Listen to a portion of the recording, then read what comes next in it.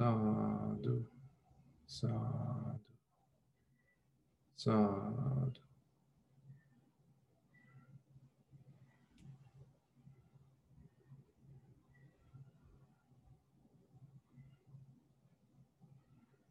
Today happens to be week, I believe, 8 in our weekly Sutta explorations.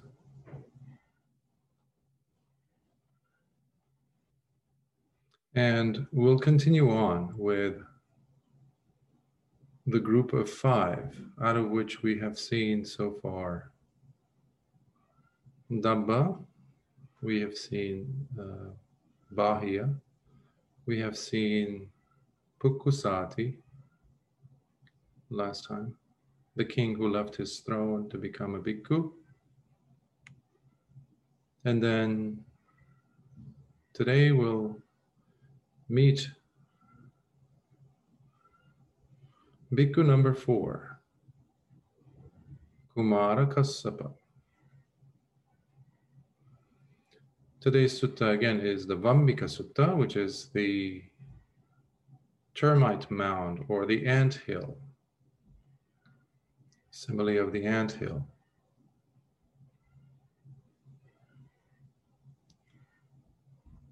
Here we have again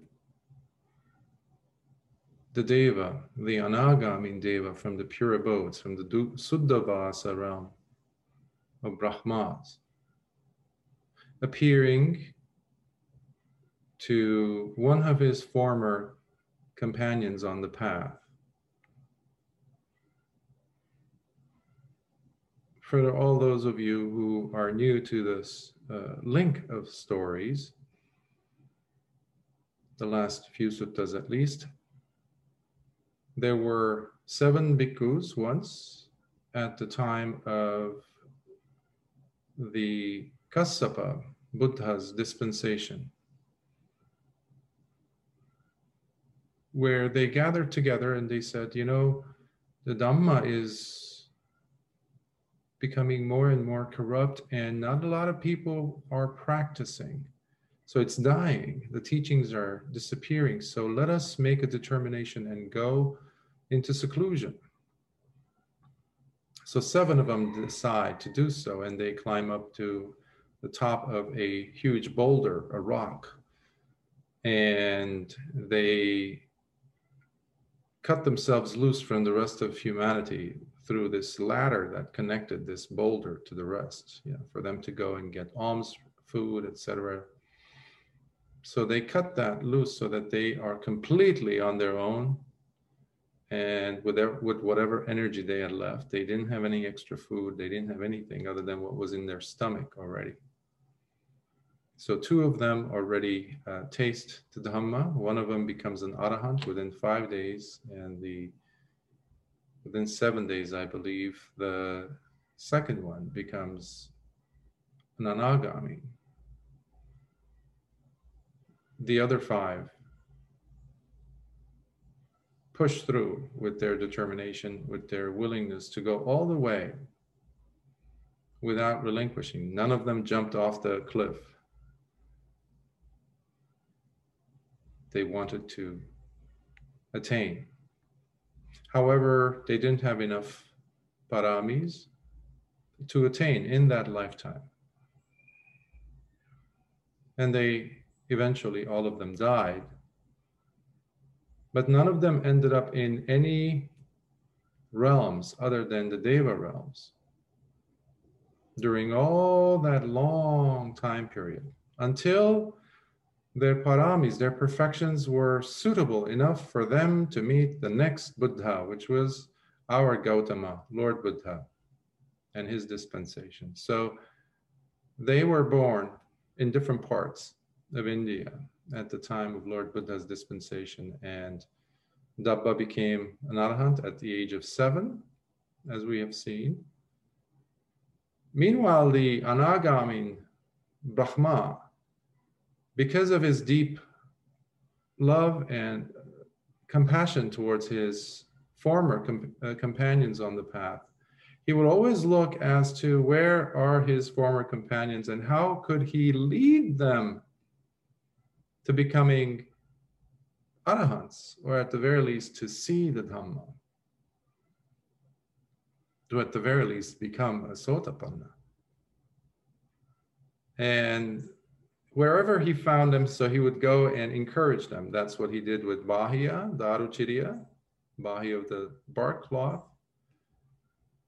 who rushed to meet the Lord Buddha from the area near Mumbai, today's Mumbai.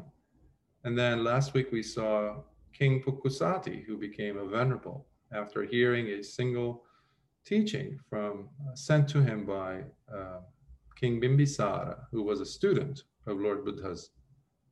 And he relinquished his throne and came all the way down to Rajgaha, walking. And then Lord Buddha realized that he's ready. So he left Jetavana and he went to Rajgaha. And that's where he taught him the Dhatu Vibhanga Sutta, which we covered last week. So today it is the Vammika Sutta, where we see Kumara Kassapa, who is already a bhikkhu. And his former companion, now again the Brahma Anagami, he appears before him and encouragingly gives him a set of 15 riddles. And he says, there's only one person who can decode it for you, and that is Lord Buddha, or one of his arahants, or somebody who has learned it from them. Nobody else. So as you have become accustomed to, I like to present a background story because I find them extremely beneficial to give us a context, give us a better understanding of what is taking place, because this also assists us, aids us into understanding, being there almost, and developing this sense of relatedness to what was happening in the story, instead of just reading it or listening to it like a cute story of some sort. But there's depth to it. These were human beings, not so different than us, although separated by time. So, who was Kumara Kassapa? Well, his mother was the daughter of a wealthy merchant in Rajagaha. But she had a longing for the Dhamma. So her parents wanted her to be married off to another rich person. So she tries to resist, but then they, it's a culture that she didn't feel, she wasn't allowed to leave the household life, the lay life, and become a monastic. So they marry her off to this wealthy person who, fortunately for her, eventually sees how much her heart is dedicated to the Dhamma. He gives her his consent. So she goes and becomes a bhikkhuni. This is at the time where bhikkhuni order had been established by Lord Buddha. However, there was the Buddha's nemesis, his cousin, Devadatta, who had his own, he was kind of like the supervisor. He was like the director of a group of bhikkhunis at the time. So she ends up becoming ordained in that group of bhikkhunis. However, unbeknownst to her, she was pregnant. Now, the time comes where it's no longer hidden. It's, it's manifested, the fact that she's pregnant. And when she goes and tells her companions on the holy life, they immediately take her to Devadatta, who, without asking any questions, he just expels her. He says, "Get out! You're an unclean bhikkhuni. You no longer belong here." And she's very distraught. as one can imagine. So she goes to Lord Buddha, fortunately. And Lord Buddha sees what's happened.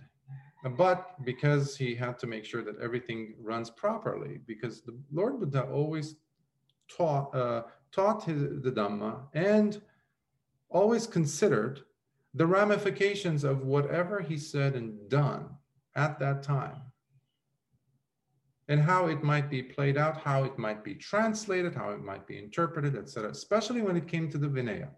That's why Lord Buddha trusted Venerable Upali.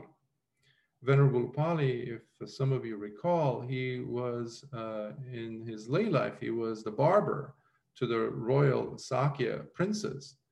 And he, along with other groups of princes, had relinquished the lay life and had become a bhikkhu in those earlier days.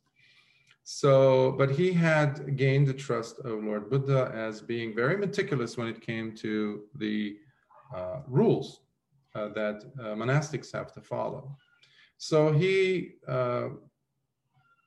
asked Venerable Upali to investigate the matter seriously and to see if it is true that she deserves to be expelled, or are there other things, facts.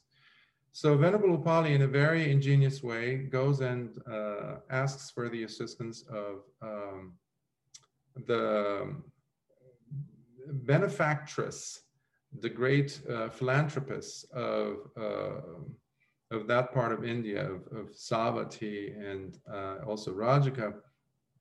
She was very, very exceedingly wealthy.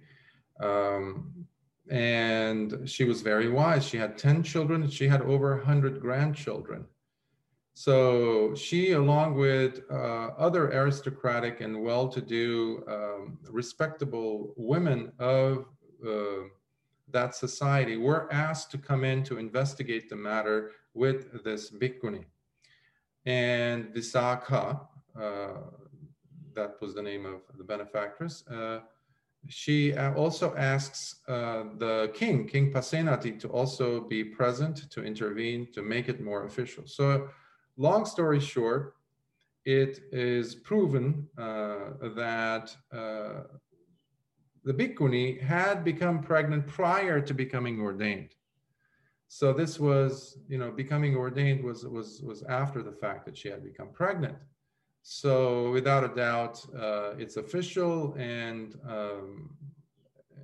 she is readmitted, obviously not under the auspices of Deva, that's community. So, the child is Kumara Kassapa. So when he is born, they say that he had a beautiful golden body, almost looked like a small golden statue. And because his mother was a bhikkhuni, the king Pasenadi, takes over. He says, I will rear the child. I will actually raise the child in the royal court. And he does so for about 7 years. And he names him Kumara. Kumara also means young boy. And in some cases, it also can mean the young crown prince. Sometimes that's how it was used, Kumara. But at the age of 7, they dress him up in the royal outfit and they send him off to Lord Buddha so that he could become ordained. The commentaries don't say, but you can, read between the lines and see how that must have been the wish of the mother. But also the child had demonstrated certain features, certain aspirations, shall we say, at that young age, just like Dabba had done earlier, that we had seen a few weeks ago. So, and then the commentaries say that he was also called Kumara because Lord Buddha, sometimes he would get bananas and fruits and things in his Pindapada. So, small knickknacks, and he would send those knickknacks to Kumara. Send it to the young boy, he would say. Take this to the young boy. So that also stuck. So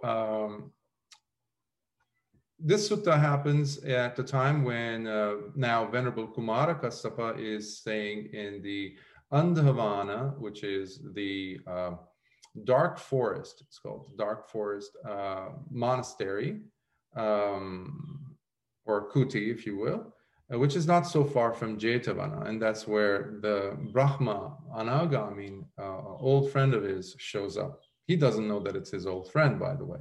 He just sees a brilliant, luminous presence of a deva who is asking him these riddles. As far as the Bhikkhuni, the mother of Kumara Kassapa, I'd like to share with you this bit of information about her. She also advanced very well in her practice, and eventually she also attained arahantship. But they say that she had wept for about, I believe, 12 years because she couldn't be with her child. There's a beautiful story behind this part of her relationship with her son, Venerable Kumara Kassapa, where one time she is on Pindapada in the village, and she, by chance, runs across, sees her son, Venerable Kumara Kassapa, now the adult. And she's so filled up with emotion and affection for her only child, even though she's a bhikkhuni and he's a bhikkhu. She leaves everything and rushes towards him, but she accidentally trips and she falls. When she falls, they say that it's a very moving story at that part where she falls. As she falls, her breasts release milk, and it shows up through her robes. So Venerable Kumara Kassapa sees this and realizes what's happening, and with full of compassion, he says, okay, there's something that I need to be doing here to help my mother, because she's so close. So he kind of scolds her, interestingly enough. So he plays that trick on her, so to kind of distance her from that sense of attachment, of the desire or the delight of being a mother. He's my son. I have so much love for him. So that shocks her enough to really ponder what took place and the significance of her love for her son. And before the sun sets, that day, that very day, she becomes an arahant. So I wanted to share that with you prior to beginning the sutta. So again, this is the Vammika Sutta. I finished translating it this week, and it's an extensive sutta, and it's a wonderful one because it allows us to see the different nuances of the Dhamma, and hopefully find ourselves in our specific track or position within our progress, shall we say, in the path, in various stages of these riddles that will be presented now. So it's Vammika Sutta, which comes from the Majjhima Nikaya, and Vammika is loosely translated as the simile of the ant hill. So here we go. I have personally heard this. In Pali, it's evam me suttam. And whenever we hear this, whenever we read this, it is Venerable Ananda that is saying this. He's recounting this. And when is he recounting it? He is recounting it in the first council that took place about 3 months after the Buddha died, where they gathered, 500 arahants gathered in a cave in Rajaka, and that's where they recited so that they could codify the suttas and the Dhamma in a proper way. So he was recounting sutta after sutta for months. So that's who is the reciter, shall we say. I have personally heard this. At one time, the Blessed One was living in the monastery offered by Anathapindika at Jeta's park in the city of Savatthi. It was during that time that the Venerable Kumara Kassapa was living in the dark forest.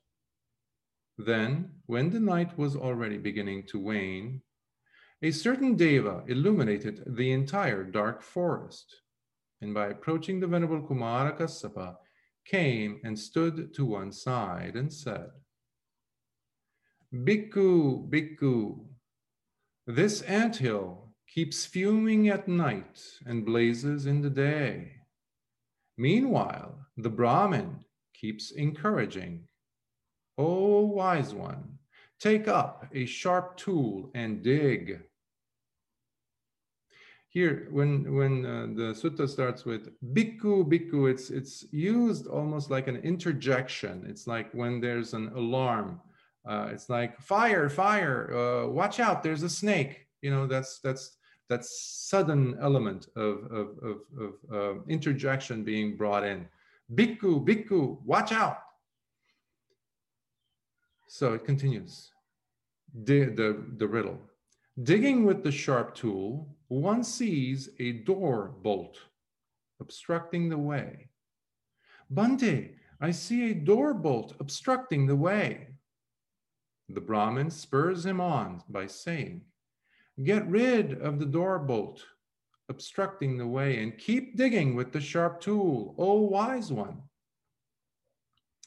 In India, while visiting old castles, I saw old doors and small and large, and I've seen some palace gates, like Mughal empires, especially that era, especially if in regions like Jaipur, if you ever have gone or would go. Something interesting is noticeable, other than the wear and tear of the centuries that have passed.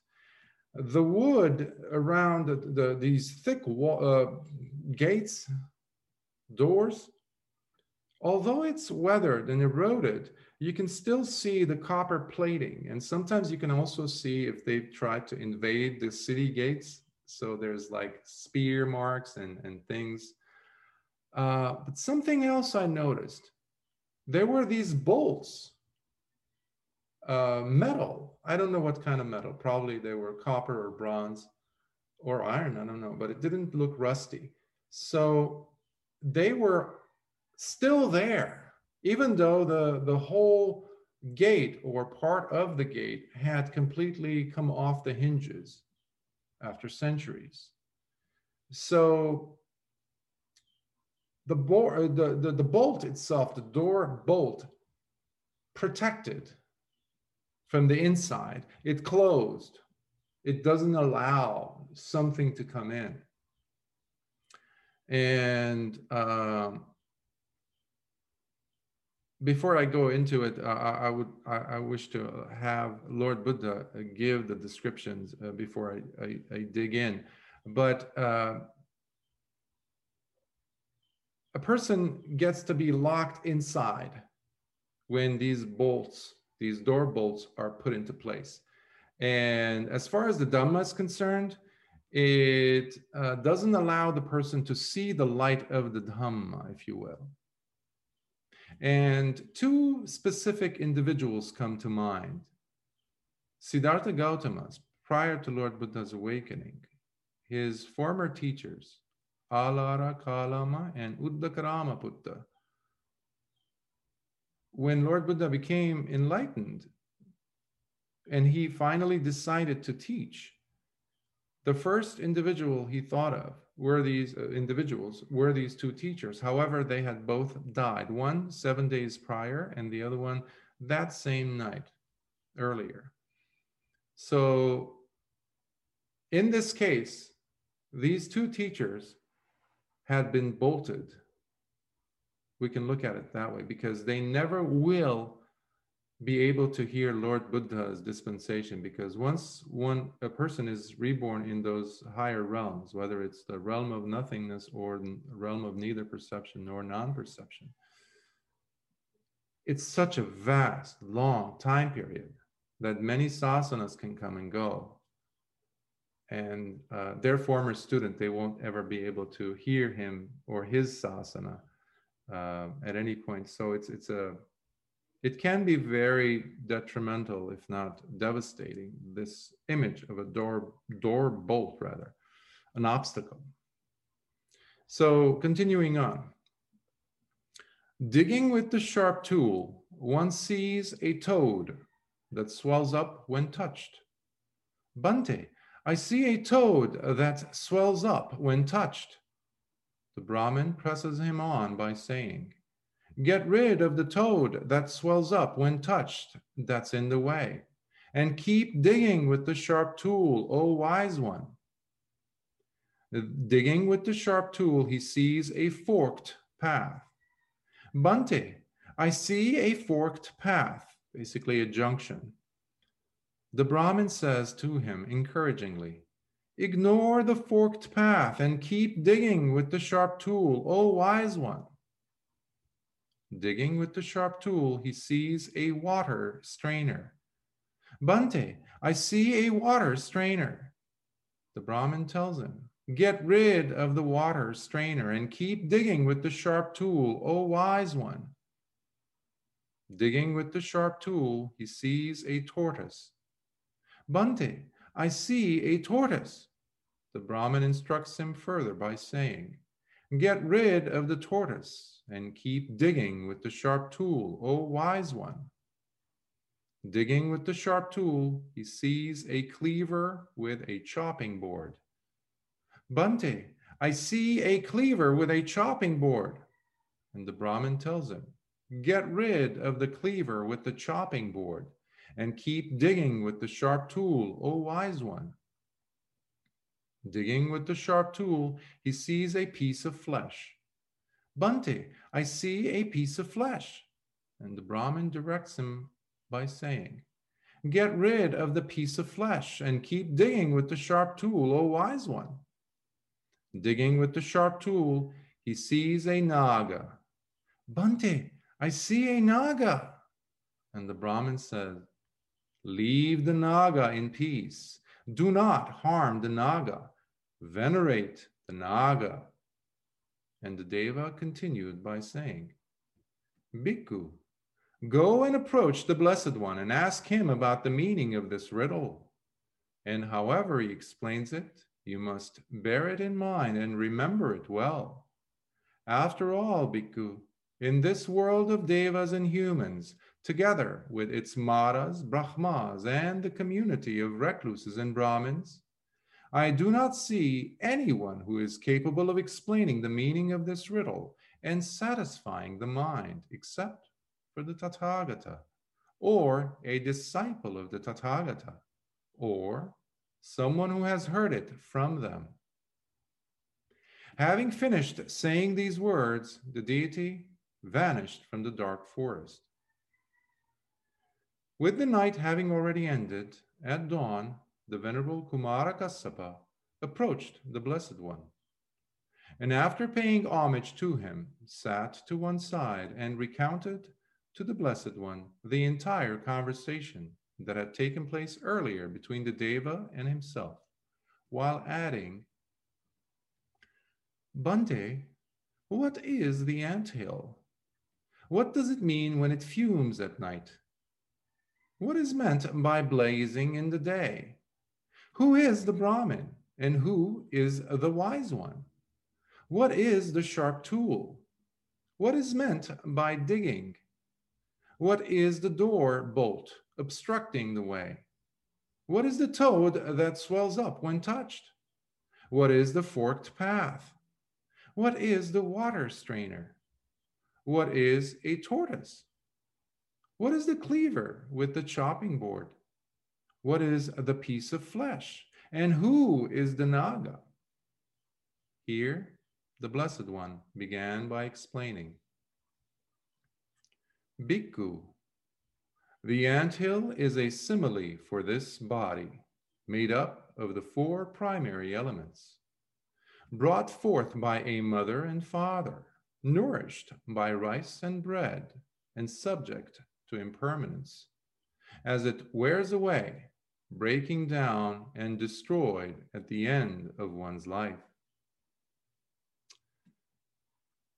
Being compared to a anthill or a termite mound, um, we see, as Lord Buddha is saying, that this body of ours is the same as an anthill. It has many holes. The anthill, if you've ever seen it on Discovery Channel or you've actually seen them in person, they have so many holes, and there's all kinds of creepy crawlies coming in and out of them. They're almost intimidating because you don't know what to expect, what to find within it. Sometimes the holes are big or small, as as the case is with our human body. We have holes for the eyes, holes for the ears, the nostrils, the mouth. And I believe they said that within a square inch of human skin, an adult, average human being, there's about 2,000 holes and pores, basically, in 1 square inch. So we're like a sponge. We're like a sieve. We're like, we have so many holes in us. But, obviously these holes, the pores especially, are very small and they're covered up for now. And we don't get so easily shocked by them because everyone else has them as well, right? Especially when a person is on the younger part of the spectrum of human life.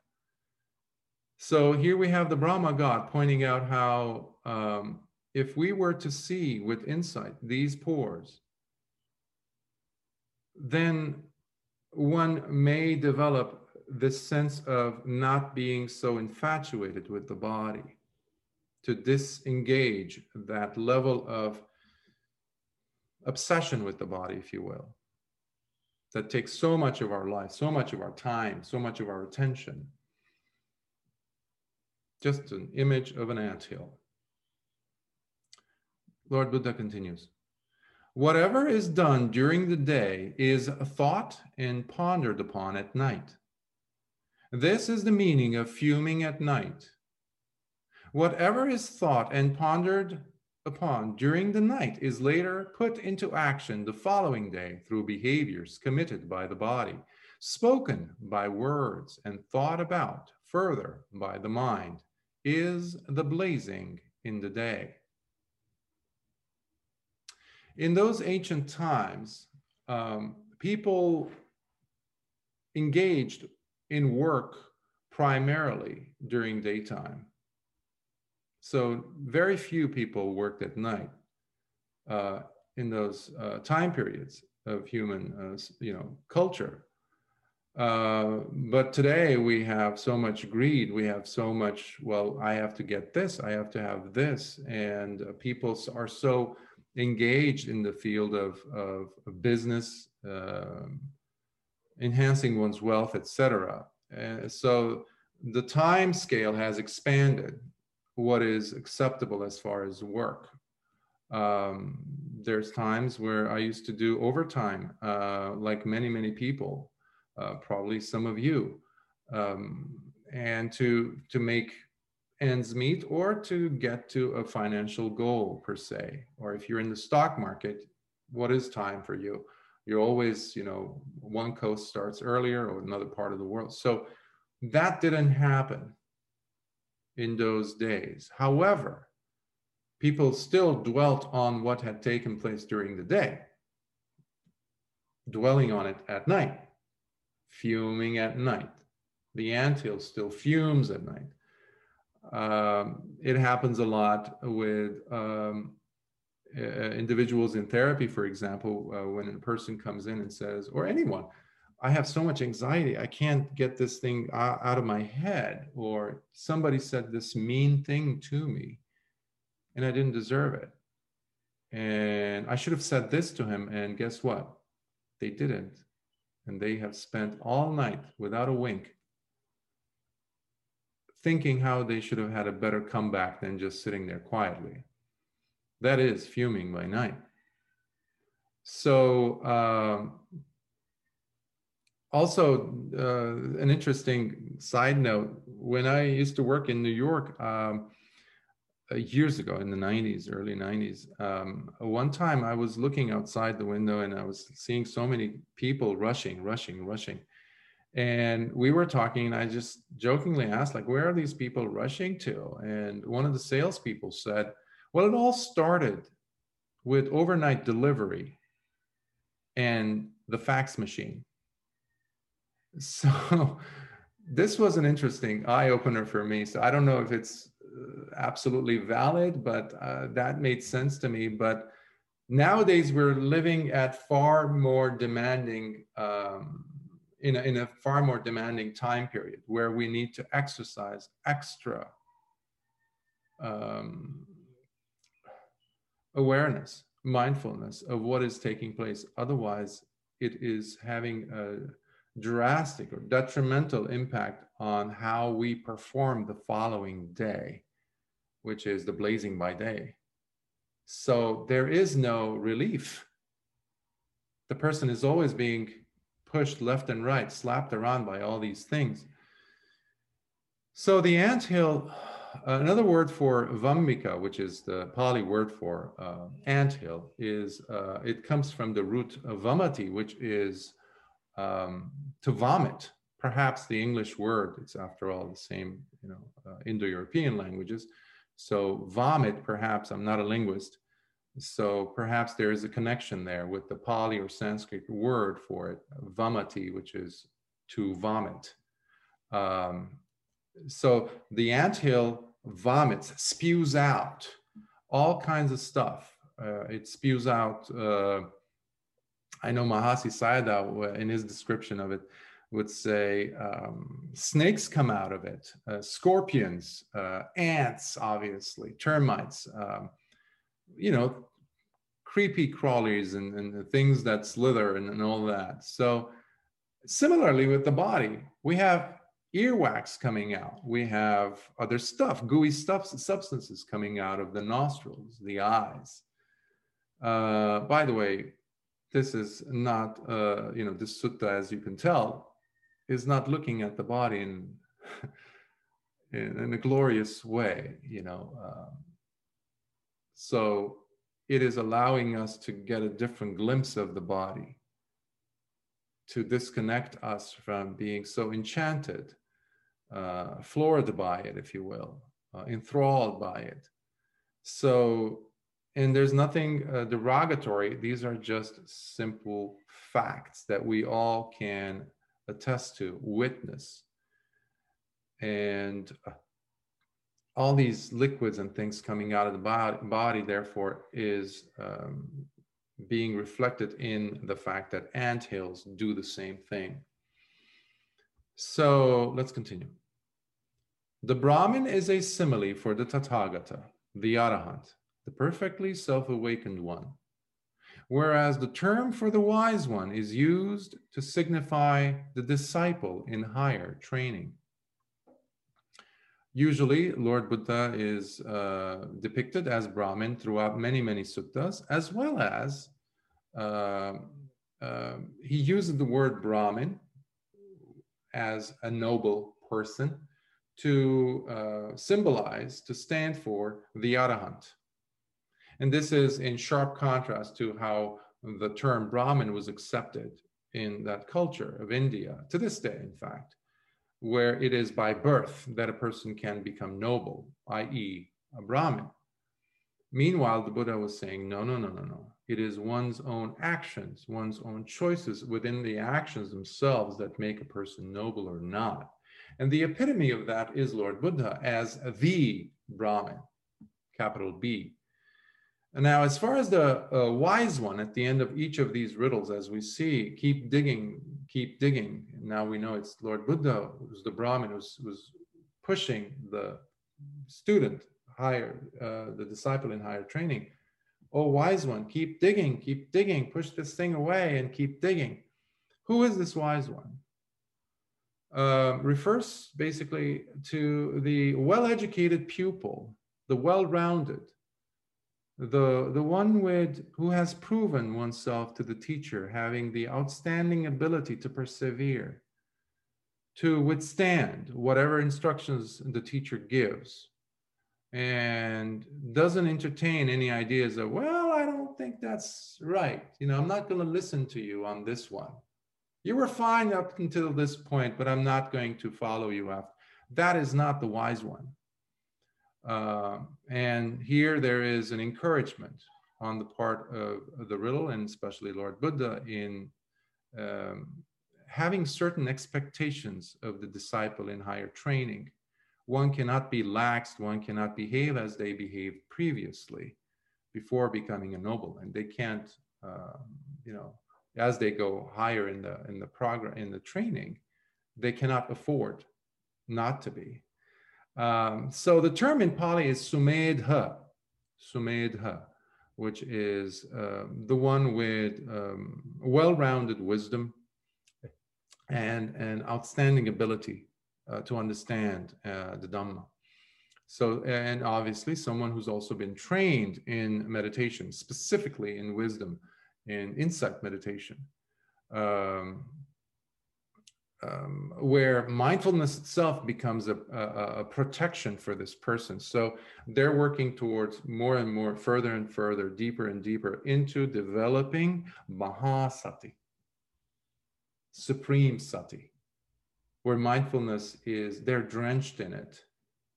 Everything they touch is touched by mindfulness. So that's when mindfulness itself can become a protection, as it says in the Anguttara Nikaya.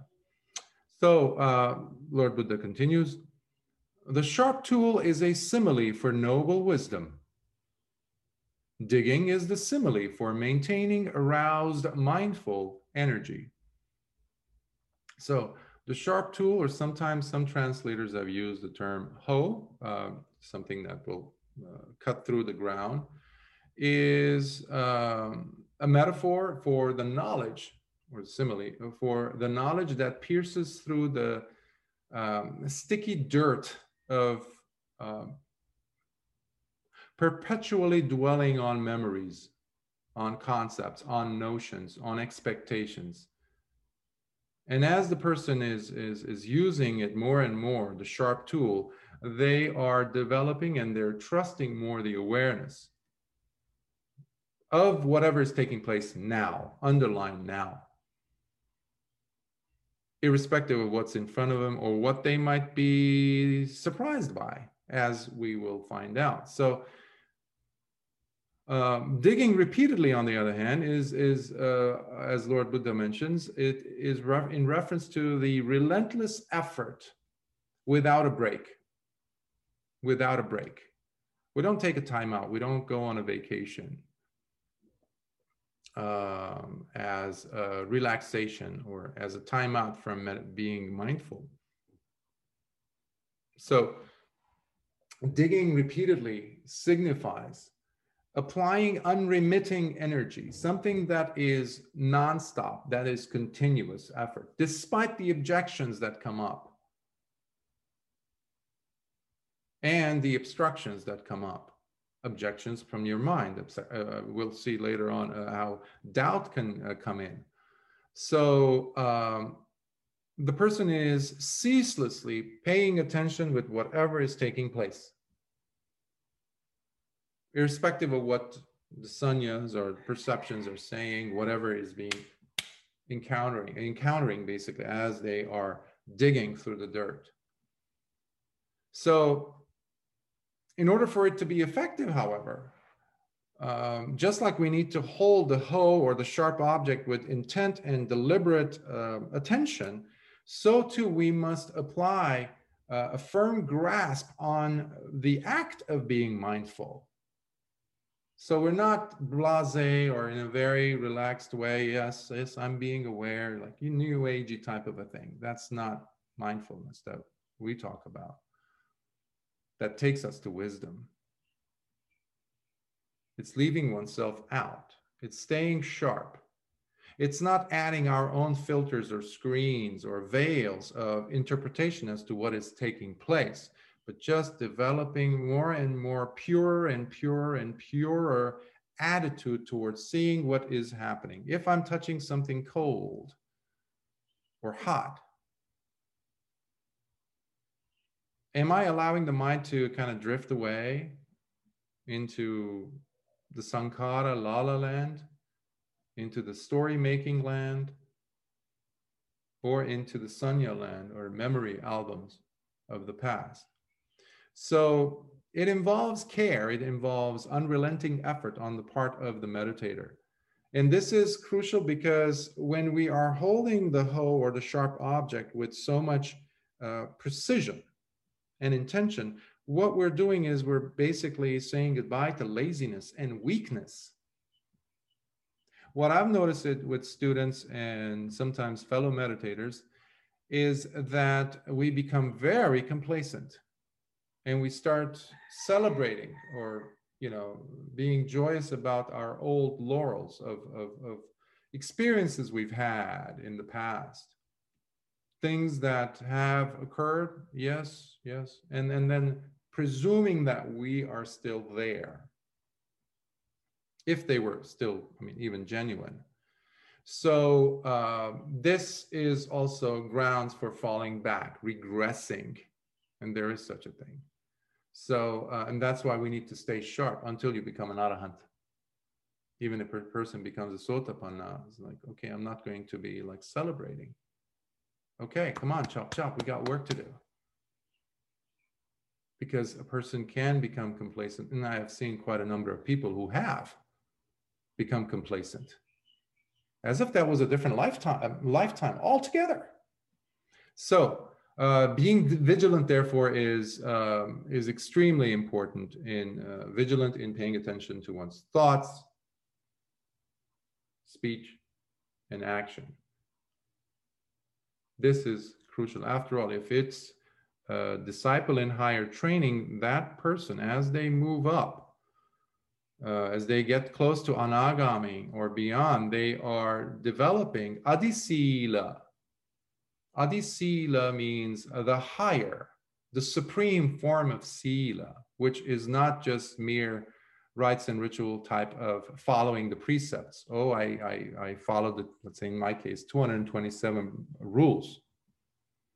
You don't need to anymore follow them like that because you are always on it.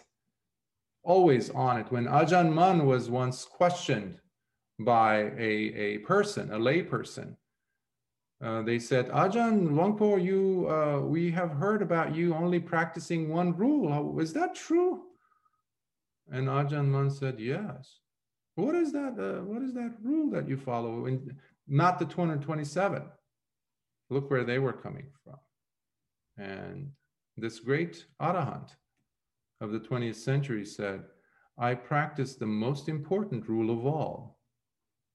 I practice discipline of the mind. You got that right, the 227 fall in line. There's no way you can break any of the rules. It's impossible. But this doesn't happen overnight. This happens with the diligence and the practice of mahasati that stays with you.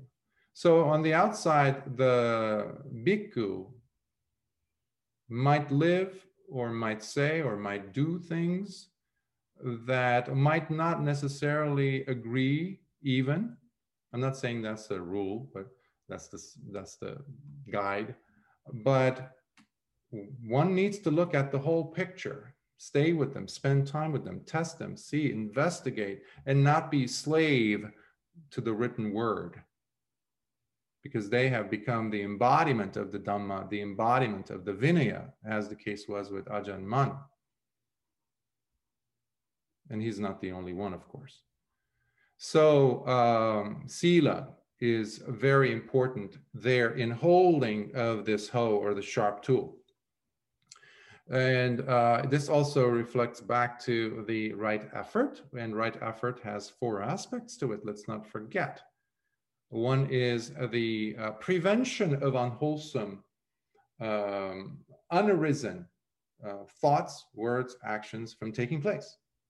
The second part of the right effort is the elimination, the eradication of whatever unwholesome states or words, etc., tendencies have already arisen. And on the other polarity, we have the cultivation, the development of wholesome, unarisen tendencies to be coming to the foreground, to appear in one's life, to manifest. And then finally, the fourth aspect of right effort is the maintenance and the promotion of further and further of wholesome states of mind and practice, behavior to take place. So this also needs to be brought into the holding of the whole in a tight, deliberate manner. So it's not like, because as I mentioned in previous talks, if we hold the hoe or the sharp object in a loose manner, there is a great chance that we would injure ourselves, if not kill ourselves. Years ago, when my father, when he was alive, he used to be a barber. And I would see how he would use the blade, the shaving blade, the one that you would have to sharpen yourself without extra, cartridges. And I would just like, wow, there's no way I would ever be able to do that, Dad. I was a young kid. And then when I first finally, I had some hair on my face. And so I wanted it to be like ceremonious, so this and that. So finally I went to him and he shaved it. And I was terrified, but I trusted him. But his hand was so like disciplined. There's no way he was going to let any blood come out, any cut happen, other than the intended ones. And my face felt like a baby's skin at the end. But it was like, I was just mesmerized the way he was moving it. He could not afford to be absent-minded there, especially when he's going over like underneath the chin next to the carotid artery and things. If we're like that with this body, this anthill, which is not as dangerous as the mind, why shouldn't we be that diligent and that precise with the mind, being on point? So this is an encouragement for us by the Buddha to teach us to be much more aware with our attention when we're applying mindfulness. Am I fully there or not? Let's continue. Bhikkhu, the door bolt obstructing the way is a simile for ignorance. Get rid of the door bolt obstructing the way and keep digging with the sharp tool. O wise one, means dispel and abandon ignorance and keep digging with the sharp tool. This is its meaning. So in the course of the digging process, the first obstacle we see is this bolt. Some translators have used bar. I had a tough time. That's why I had to redo this thing, because a door bolt, if you remember that image that I shared with you earlier of this bolt that people put, not just in India, of course. You see it sometimes, it doesn't have to be metal too. In old castles, they would have this huge, almost like a tree trunk type of a huge thing that they had to move with several people and slide it in place behind the gates. So that is what this riddle is presenting. So the bolt, the obstruction that ignorance presents, is what needs to be looked at very carefully and be removed.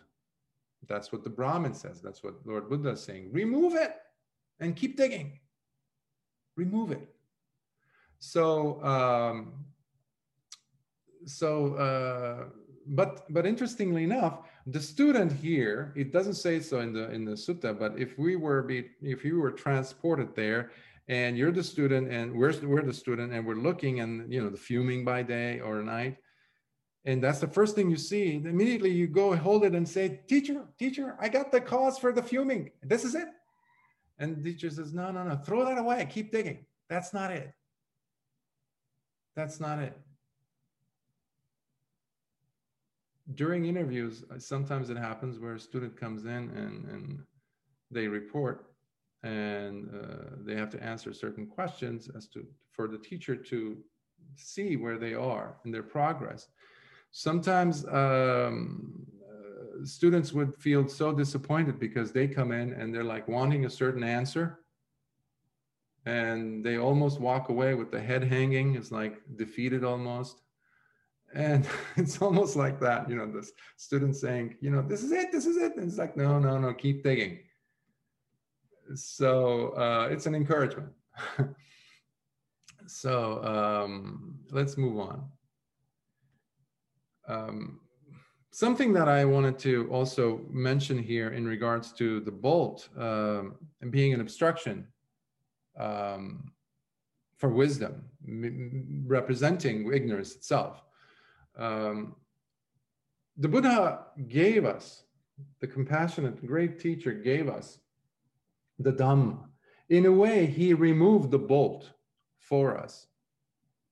In many ways, in fact. But sometimes we think that that's enough. He's done it, so we should celebrate Vesak, we should pour some water on the baby Buddha statue thingy, things like that, and that's, chant a little bit of suttas or parittas here and there and practice a little bit of meditation, we're good to go. No, we have the Dhamma still. That can be equivalent to the first bolt being pulled out, and that was something that only a Buddha can, to bring Dhamma at a time period, to reveal the Dhamma at a time period where there's none left. Now we still have it. So, but the main bolt that here is being referred to, pointed at, is the bolt that we have. So the second part of this removal is up to us.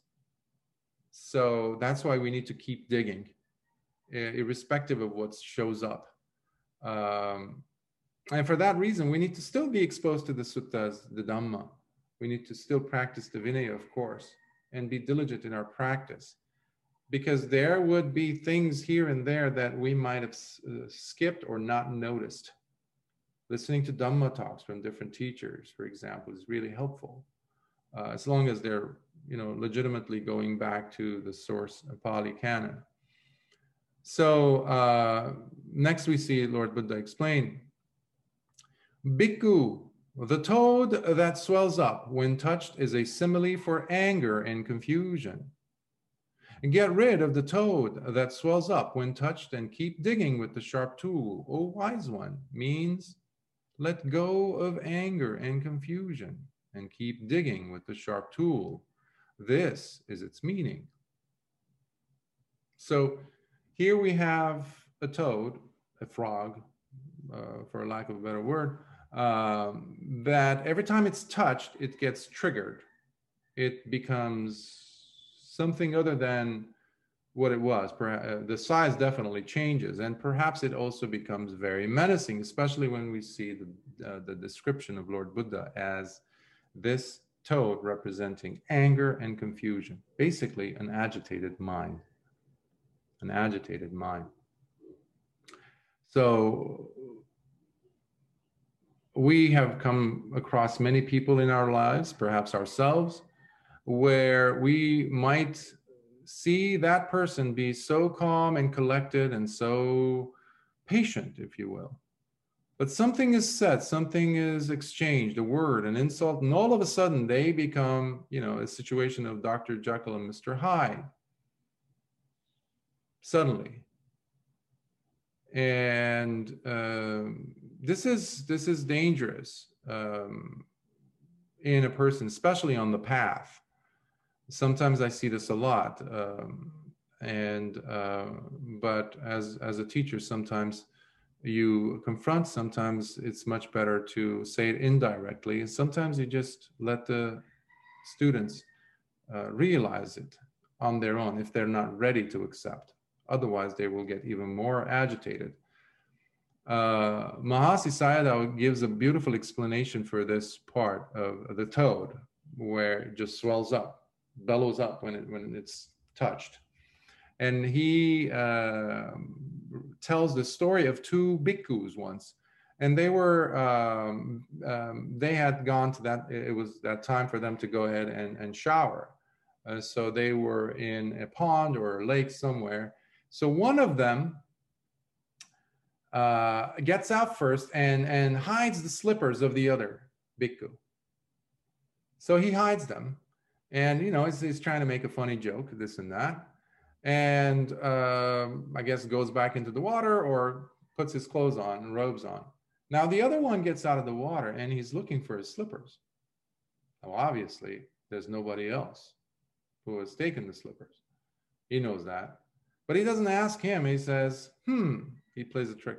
He says, I wonder what kind of a dog came and stole my slippers.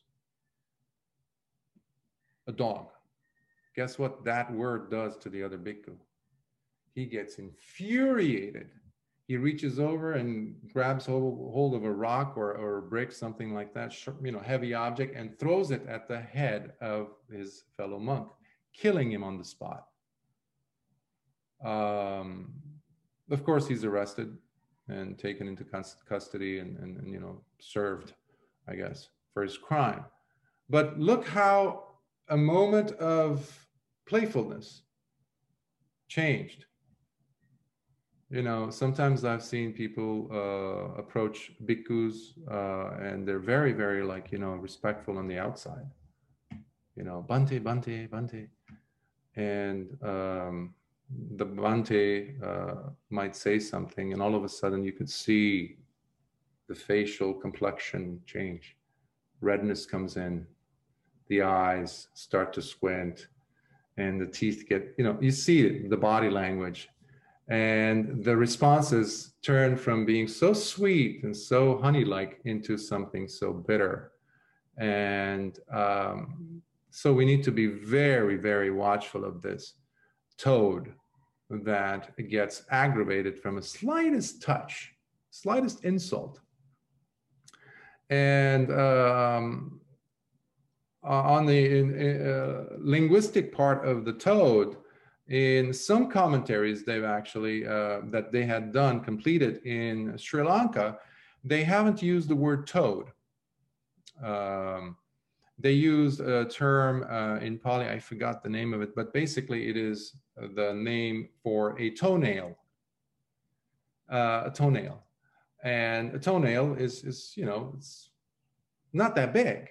But toads, if you're in, let's say, Australia or in Fiji or, in Hawaii, you see bigger toads, like huge, much bigger than a toenail. So that I found to be interesting in my research of this sutta, because Lord Buddha also, there was a caveat in the suttas where Lord Buddha says, the Dhamma, when it reaches the shores of a certain culture, a certain civilization or a country,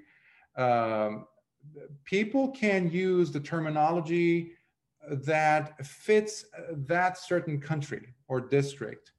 And therefore, one term should not be viewed as the correct term. And it is in the Majjhima Nikaya, 139, where he mentions this.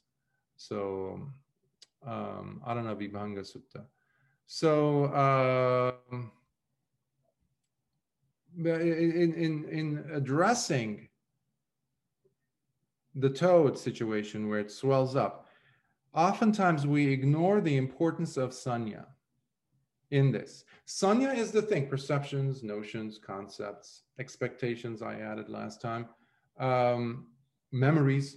They're at the root of our likes and dislikes. Expectations, just like that example of a student saying, Bhante, Bhante, yes, yes, Bhante, yes, yes, yes, like this, hands together, yes. But there's an expectation to that.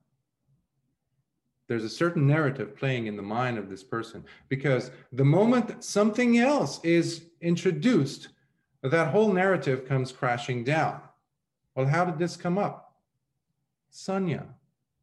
Another word for sanya here would be narrative as well. The way we like to interpret, hence, have a strong position for or against. I'm expecting this, not that.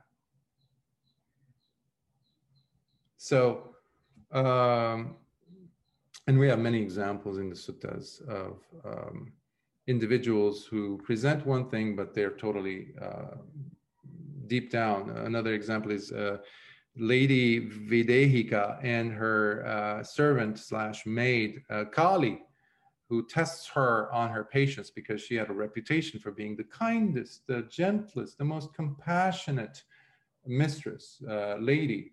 And Kali conjures up an idea. She's like, I'm going to test her to see if she's all that.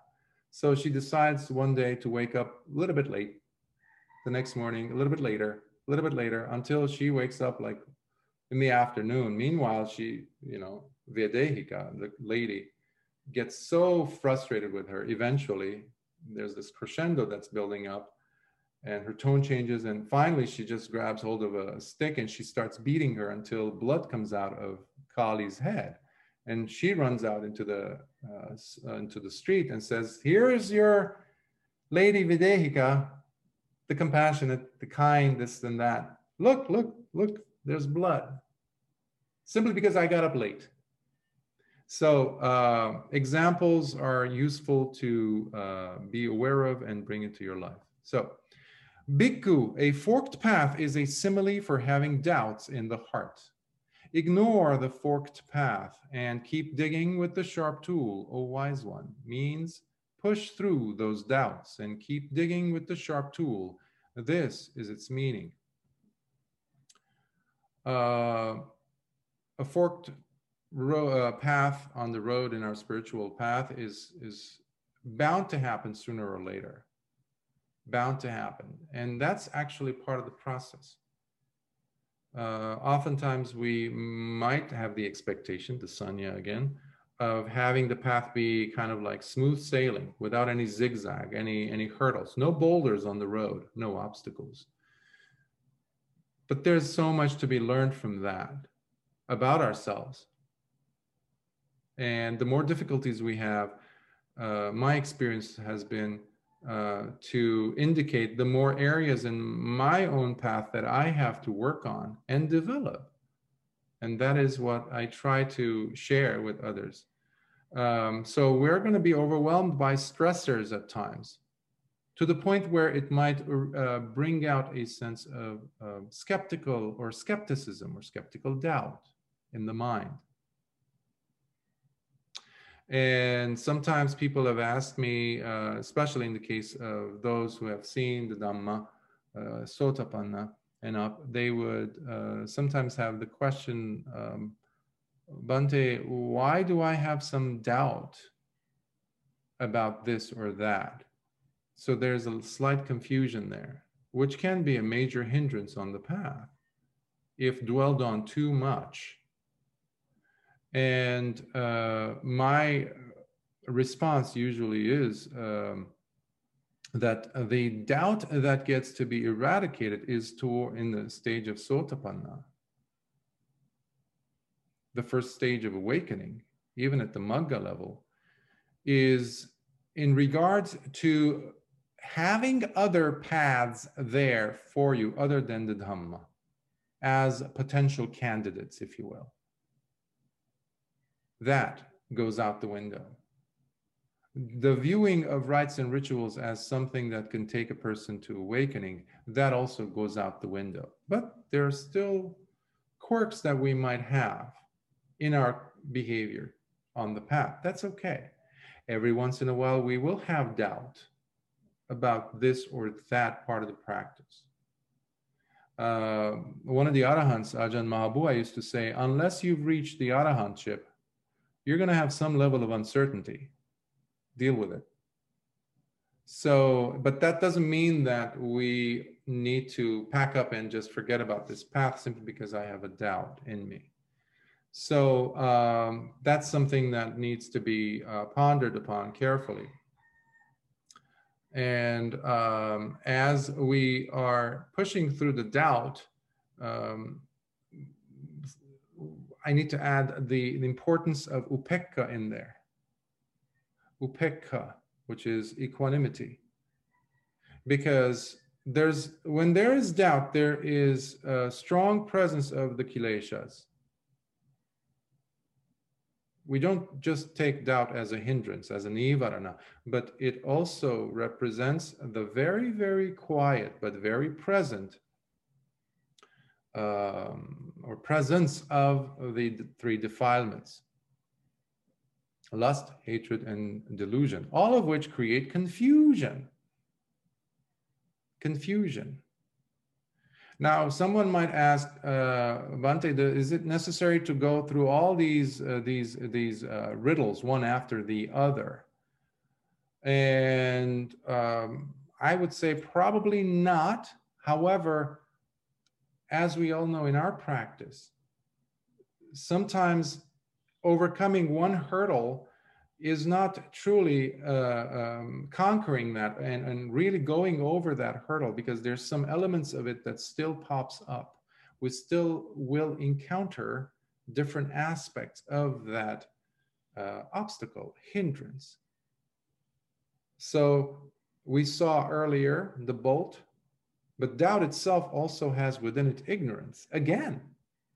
So in the riddle or the aspect of the problem of the presence of the toad, we're also seeing ignorance. So it's not like we got rid of it from the first and this is another. No, they're chained, they're linked up together. And it is the mindfulness in the presence of wisdom that's going to decipher this. So that's something that I wanted to add. And also doubt can be, and usually is, as one of the Sayadaws would say, one of the greatest con artists, doubt.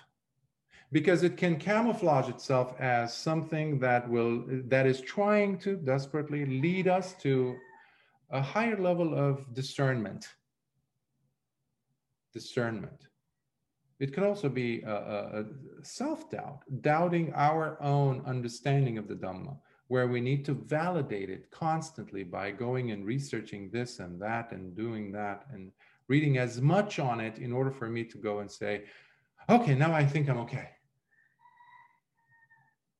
That's also on the foundation of doubt, which creates agitation in the mind again.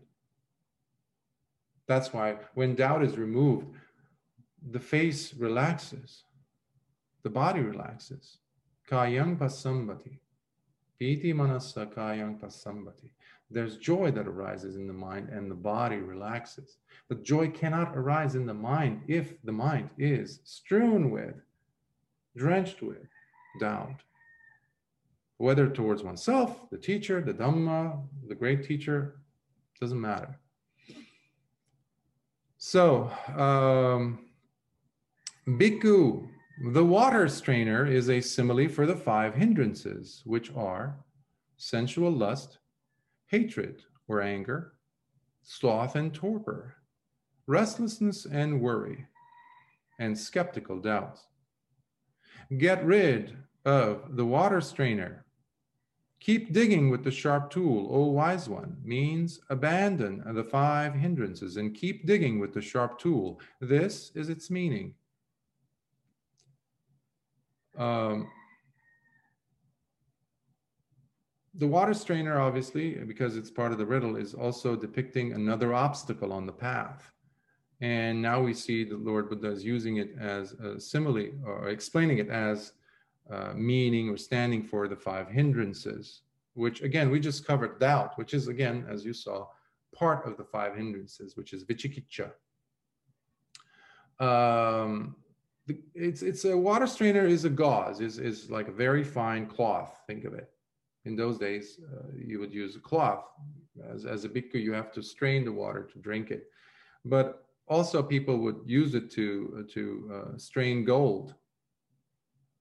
And so that can be used here as a reminder, because oftentimes what is valuable is going to be the thing that gets strained out, meaning flows out of the strainer, the water.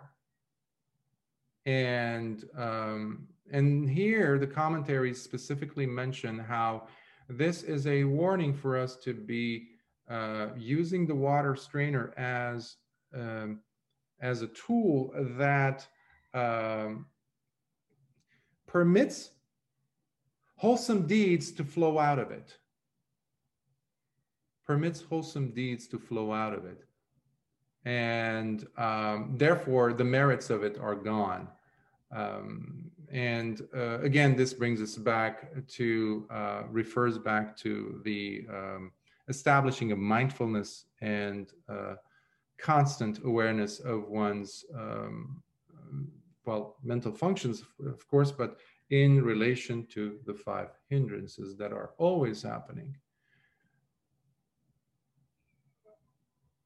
There was a time when whenever I sat to meditate, I would think that the hindrances would show up only then, while sitting, and especially while on retreat.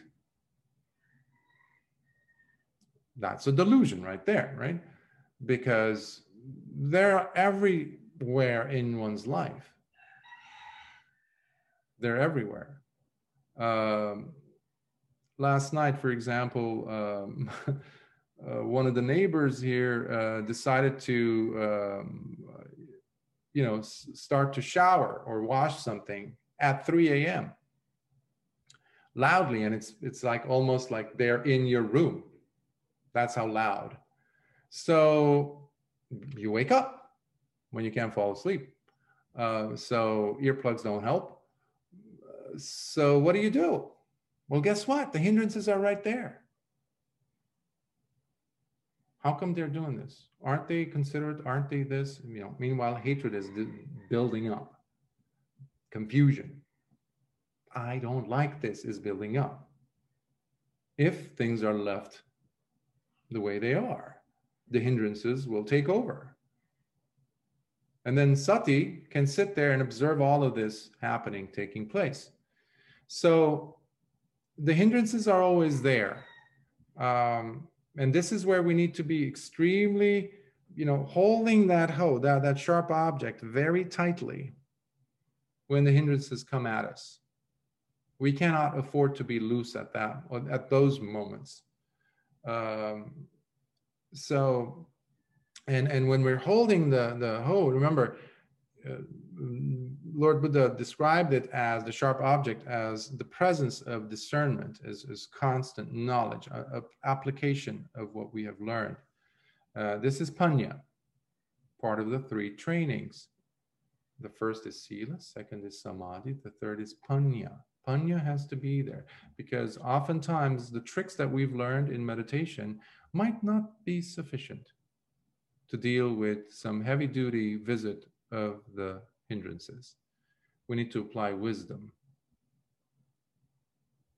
There's the object, the noise.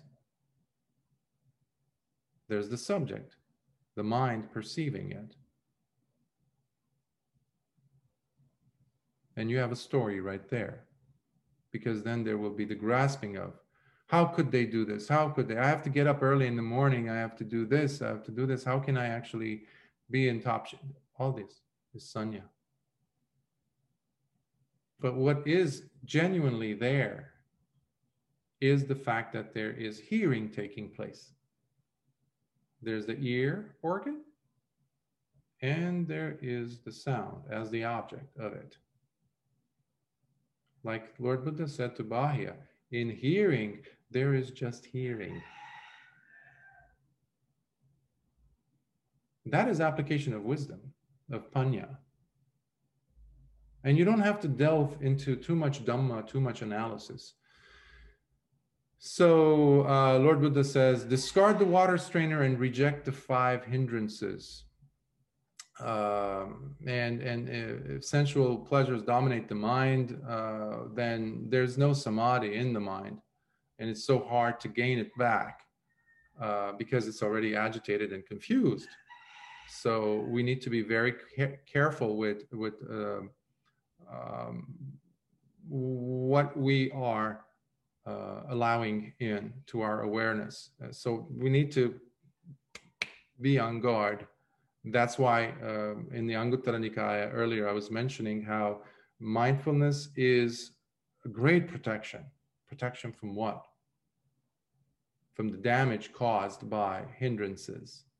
They do quite a bit of damage, as you well know. And it's so hard to come back on the saddle, to get back on the saddle of practice. So,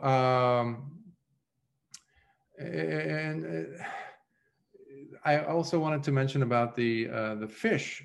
Fish live in water. You remove the fish from the water and it starts flapping around left and right. Exactly what happens to most of us when we go on a retreat, especially the first time. We feel so out of place. This is so wrong. I need to, where's the exit? Where's my phone? I need to get out. This is unusual. Or when we just sit to meditate. Because obviously from one person to the next, it makes difference as far as how much paramis, how much they have worked on this previously. But essentially, the human being, Putujjanas especially, find great enjoyment in dwelling in sensual pleasures. That's why the Buddha used that image of a fish flapping around when it's thrown onto the ground, the dry land. And this is something that many of the bhikkhus used to face. When Lord Buddha would say, go into seclusion, he would give them an object of meditation, but go into meditation. That's where you need to practice. It's not about the Dhamma, Dhamma, Dhamma, Dhamma, always. You take a little bit of Dhamma and you go ahead and taste it. Because otherwise it can easily turn into a hindrance itself, in fact, into sensual delight. So let's continue. Bhikkhu, the tortoise is a simile for the 5 grasping aggregates, which are the grasping aggregate of matter, Rupakanda, the grasping aggregate of feelings, the grasping aggregate of perceptions, notions or memories, the grasping aggregate of mental concoctions, and the grasping aggregate of sense awareness or consciousness. Get rid of the tortoise and keep digging with the sharp tool, O wise one, means let go and abandon these 5 grasping aggregates and keep digging with the sharp tool. This is its meaning. True suffering is found in all beings, especially in our case, in human beings, especially now in this world, in this time period. We get to taste suffering through the 5 aggregates. We need the 5 aggregates to get to the Dhamma, to the realization of the Dhamma, but not by jumping over dukkha. This is why a lot of people struggle, because they want to negotiate suffering out of the equation so they can have the 5 aggregates, get as much of the sensual pleasures, minus the dukkha, and attain at the end this supramundane state of arahantship.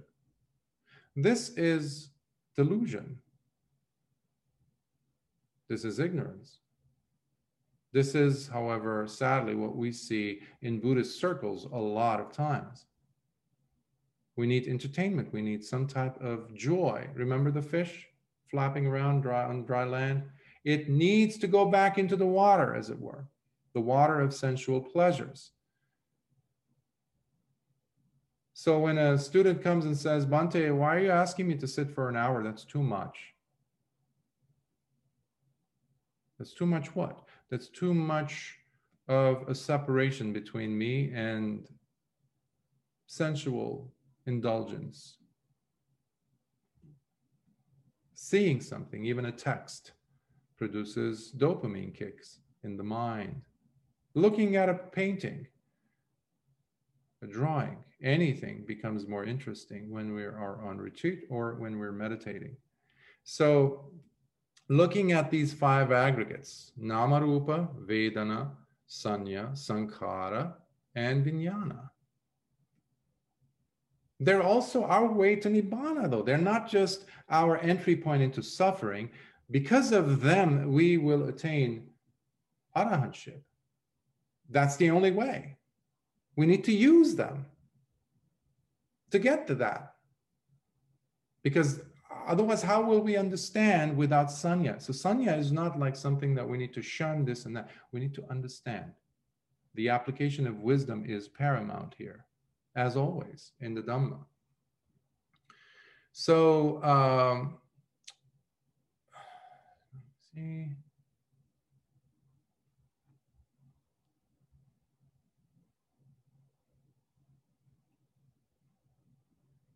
Okay. And when we look at the three declarations of existence, the three characteristics of existence that Lord Buddha talks about, anicca, dukkha, anatta, they can easily turn into something conceptual, some abstractions out there that we need to wrap our minds around, disconnected from this body. But that's not the case. That's not the case. We can start with the breath. We can start with just the body, just looking at the sensations arising and falling, arising and vanishing, arising and vanishing. Inhale and exhale. The sankharas coming up and then disappearing.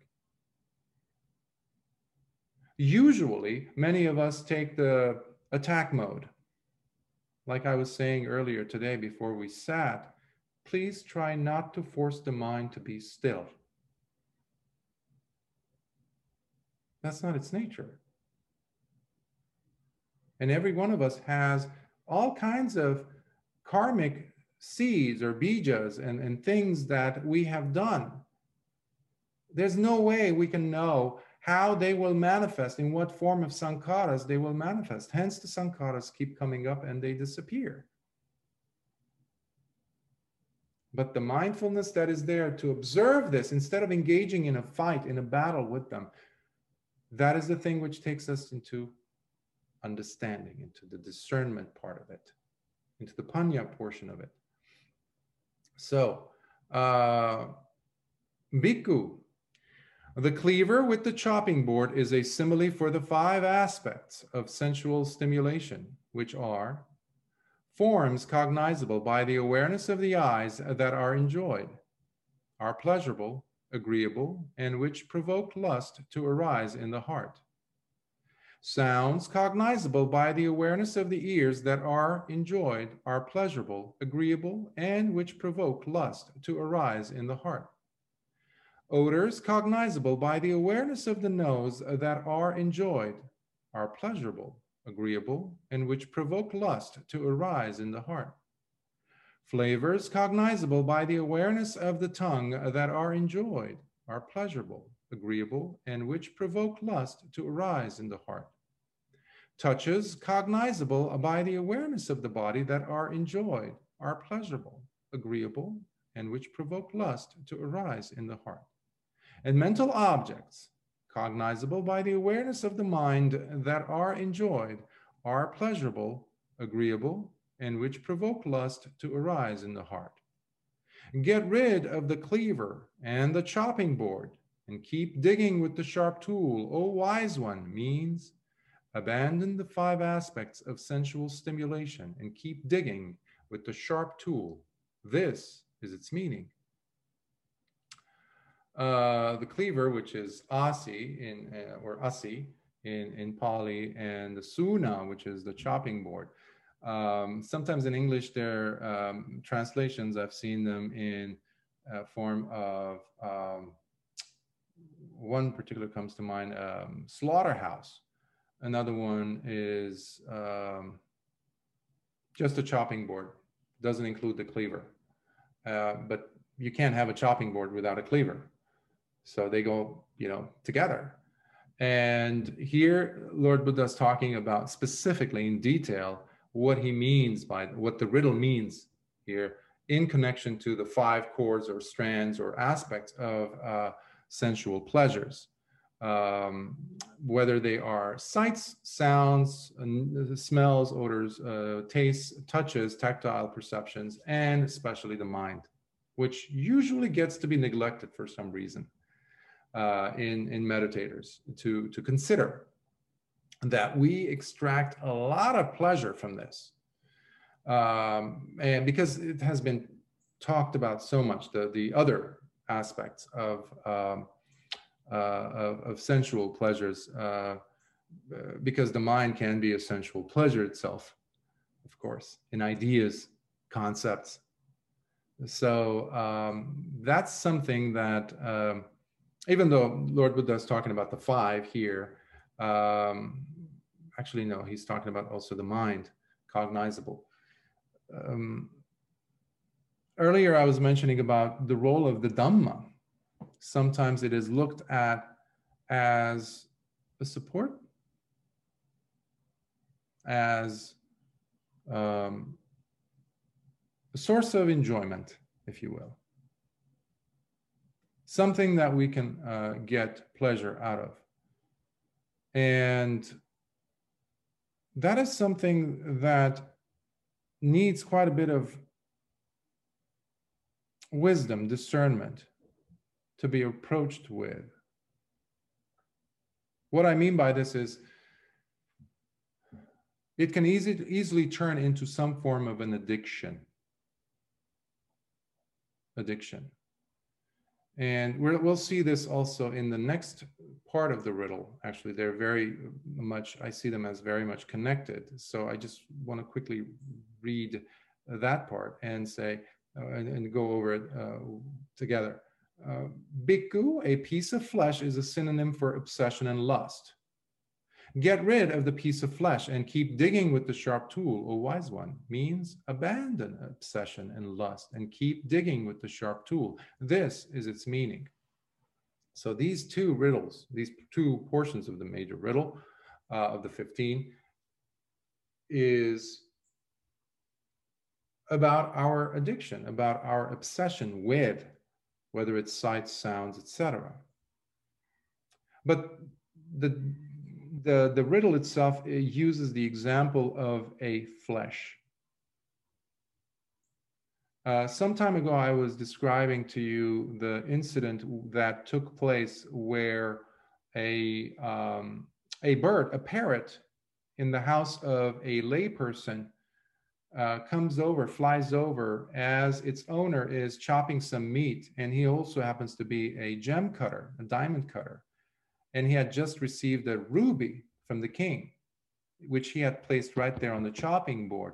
And the bird comes and tries to eat the meat, but the meat was gone because they took it away. But what is left is the ruby, which is red. So the bird swallows that and then ends up basically the Arahant who was visiting, they accuse him and then they kill him, basically accusing him of stealing. But the reason why I mentioned that story here is because of the infatuation, this complete obsession that we have with these sense objects. Each of us in varying degrees, of course. But Lord Buddha is warning us to be mindful of the obsession that takes place. And, carnivores love meat.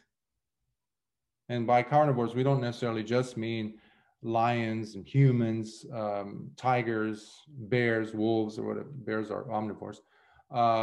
But ants, flies love meat. And obviously birds, vultures. So the human mind is no different than that when it comes to pleasures. Again, we see this playing beautifully with the image, the metaphor of the fish out of water. That the Buddha gave us earlier. So, but enjoying, listening to the Dhamma that I was referring to earlier is something that I like to highlight here, that I began doing earlier. And because it doesn't get to be talked about enough or ever. And we most of the time talk about the other senses, right? There's a tremendous value in discussing Dhamma, in sharing Dhamma. That's why Kalyana Mittas are extremely important, extremely. However, in small doses. So it is dangerous when we do this regularly. Even a few days is too much sometimes, let alone every day, because it can be addictive, where it can also be therapeutic, but it can also open the door because there's a lot of discussion, a lot of words being exchanged. And what usually happens is there's a lot of comparing of notes. This is dangerous because the development of the student is something that is the responsibility, specifically, other than the individual, the person, also by the teacher. So, but it has to be legitimately left intact. So too many conversations, too many exchanges, too many sharing of notes. So this is where I am. These are my experiences. These are very dangerous things to be said. We can talk about the Dhamma, we can talk about the Suttas, our understanding of the Suttas or the Vinaya. These are all wonderful. But again, by leaving enough time in between where we can be secluded. Even the Arahants, like Venerable Anuruddha, Kimbala, Nandiya, they lived together in the woods. They would only meet every 5 days to discuss Dhamma for a few hours. But then they had to go off to absorb the Dhamma. But they would never discuss their attainments, because that is dangerous for especially those students who have not developed yet. And they will start to pick out things. And next time they're having an interview with the teacher, guess what words are going to come out? We're human beings after all. We're going to say certain things that might not be legitimate, might not be true, might not be authentic. So this confuses the mind. And we have to be very, very careful when it comes to hearing the Dhamma, listening to the Dhamma. And another episode that has happened some years ago, a person showed up one time after or before my talk, and I wasn't ordained then. I was a lay person. And he said, "Oh, could you be more entertaining in the Dhamma talk?" I said, "Excuse me?" He said, "Could you be more entertaining? I mean," and he wasn't like a young kid, you know. And I listened to the gentleman, and with, you know, there might be some value in what he's saying after all. And I said, "What do you mean?" And he gave me examples of some teachers out there, Buddhist monks, not going to name names, that like to tell jokes, make it funny, engaging, this and that. And I said, "Thank you for your suggestion. However, my teacher, Lord Buddha, was never an entertainer, never. So I'm not going to be pretending to be the new Rajneesh out there or the new Osho in order for me to get more listeners by adding more pizzazz, color, bells and whistles on the Dhamma. The Dhamma is perfect. It doesn't need my help at all, or anyone's, to make it brilliant and beautiful. It is perfect. So sometimes our desire for sensual pleasure sneakily passes into our approach towards the Dhamma. This is something that Mara loves, by the way, because for all purposes, intents and purposes, hey, you're just following the Dhamma, you're very respectful, and yes, bowing, venerable, Bhante. No. Authenticity might be lacking, so it needs to be checked, and some rules have to be kept. So, and because they also lead to skeptical doubt. So coming to back to the sutta, bhikkhu, the naga is a synonym for the bhikkhu with contaminants destroyed, the arahant. Therefore, bhikkhu, leave the naga in peace. Do not harm the naga. Venerate and worship the naga. This is its meaning. The naga, sometimes it's translated as dragon, some places, or I like to keep it as Naga. There's a story where while the Lord Buddha was alive, the Naga king approaches Lord Buddha and says, you know, we Nagas are, you know, Lord Buddha knows they're very powerful, this and that. He says, we struggle with the 5 precepts normally. We have a difficulty with the 5 hindrances normally. But there's some of us who are practicing. There's many of us, but not all of us. The majority does not respect the triple gem. But is there a way that we too can be recipients of the merits that get to be dedicated or shared? Because we don't like to be left out. Because devas get the credit, right, when we dedicate merits. And then Lord Buddha says, that is true, and it will change from this point on. And that's where Lord Buddha includes the Nagas also in the group of when we are making that chanting, let's say, or dedication. But especially, Lord Buddha gives them a special accolade or special title or connection to the path. And he says, from now on, the Arahants will also be called Nagas in commemoration of you. And the king of the Nagas is extremely happy about this. And he bows down to Lord Buddha. And so sometimes you would see in this example, in the riddle, you see it clearly. Lord Buddha saying the Naga is the Arahant. Not just any Arahant, but Lord Buddha is also an Arahant. But anyone who becomes an Arahant can also be termed as a Naga. Now, interestingly enough, any animal that is massive, that is compelling in its presence, including well, whales and especially elephants in Asia, the royal tuskers are also called Nagas. So anyhow, side note. Now, if the person gets stuck on the Dhamma, because you can fall in love with the Dhamma, just like Venerable Kumara Kassappa's mother, who was stuck there. They don't say whether she was an Anagami or not. What I didn't mention was in the previous riddle portion, where there is this obsession or love for something, including, as I try to depict, to the Dhamma, towards the Dhamma. This is where a lot of individuals who reach the 3rd stage of awakening, meaning Anagamis, do not go beyond it. They get stuck because they don't penetrate.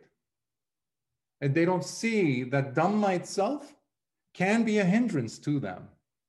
I mean, their attachment to the Dhamma, not the Dhamma, you know. And once they do see that, then they'll penetrate into the path and fruition of arahantship. Otherwise, they will be reborn at death in the pure abodes, which, interestingly enough, ironically enough, is where the Brahma who came in and told him the riddle or was reborn into, and that's where he was coming and assisting his colleagues, former colleagues. And then the Lord Buddha says, do not disturb nor harm this Naga. The Naga should be revered and worshipped. So when the person becomes an Arahant, that doesn't mean that they can turn their back on the sasana or whatever. No. But they have become the triple gem itself. And in everything that they do, it's a reverence, it's a veneration of Lord Buddha, the teachings, and their fellow Mahasangha members. Something else that this is something that I got from Venerable late Mahasi Sayadaw. He says, despite the fact that the Blessed One has countless beings who venerate him, both human and non-human, it is only those who have the necessary perfections, paramis, that will have the chance of paying homage to the Buddha. And no, you do not need to be at the presence of an actual living, breathing Buddha in your practice, anywhere. whenever your sati and panya are present, you are venerating. You do not need the outside redundant hands together, bowing down type of a thing. If you feel like it, beautiful, go ahead. But you don't necessarily have to do those things. But just being authentically present there, being pure in your heart, in your chitta, that's when you're venerating, because you're present to the Lord Buddha's, well, you're in his presence, basically. So, and then finally, this is what the Blessed One said, and the Venerable Kumara Kassapa was delighted in listening to the explanation given by the Blessed One. Sad, sad,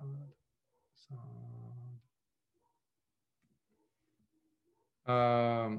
As mentioned earlier, Venerable Kumara Kassapa became an arahant after this, because he, again, removed himself from the company of Lord Buddha and went into, again, the forest, where he closely adhered to what he had learned, the teaching, the explanations. And from there, he dwelt on the answers that Lord Buddha gave back and forth, back and forth. And as he resided secluded, he wasn't chit-chatting with buddies, kalyanamitas even. He was allowing the words of wisdom to sink in. He became an arahant. And he was also recognized by Lord Buddha as one of the foremost. Lord Buddha gave 80 foremost bhikkhus and 80 foremost bhikkhunis. Foremost in ascetic practices, such as Venerable Mahakassapa, foremost in wisdom, such as Venerable Sariputta, foremost in psychic abilities, like Venerable Mahamoggallana, and Venerable, even though he didn't get ordained officially, Venerable Bahiya, if you remember, Daruchirya, he was the foremost, according to the Lord Buddha's classification, foremost in getting it the fastest, becoming the arahant with the shortest discourse, the shortest Dhamma.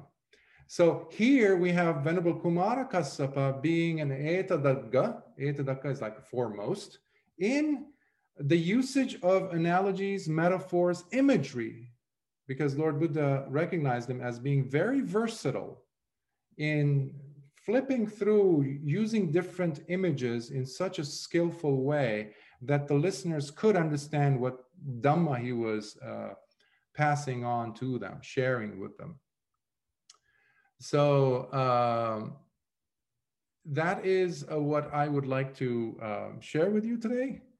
And I know it's a long one, but these suttas, this is the linkage. There's only one more companion left from the Holy Life that we haven't seen. That is Sabhiya, who also is met by the same Brahma Anagami, and we'll do that next time.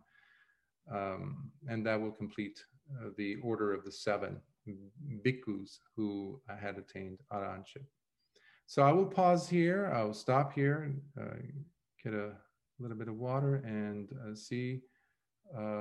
Hopefully you have some questions I will try to address. Please come on in, jump in. I hope it wasn't on mute. Ante, thank you for your talk today. I was interested to hear towards the beginning of your talk, you were talking about Alara Kalama and Udaka Ramaputta and how they died in the few days before the Buddha became enlightened. And the part I was interested about, if I understood you correctly, was that you said they weren't going to be able to, in the Buddha's dispensation, to hear his teachings. Now, I understand that, or I've been told that while the Buddha was giving some of his teachings, there appeared a host of devas around, came and also listened to the talk. And also the Buddha went to the deva realms and gave talks while he was there. So I'm wondering why Alara Kalama and Udaka Ramaputta weren't going to be able to hear the Buddha's teachings when devas could do that.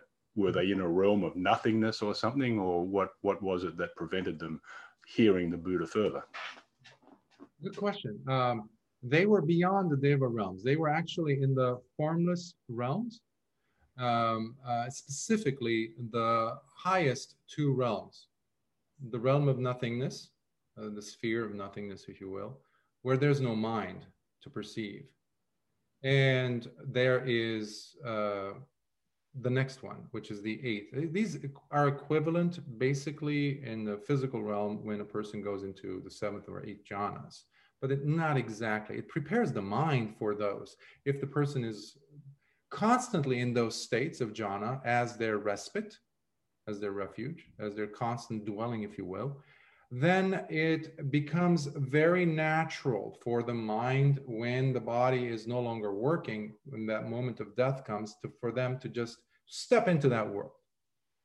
But there is no mind to perceive any Dhamma.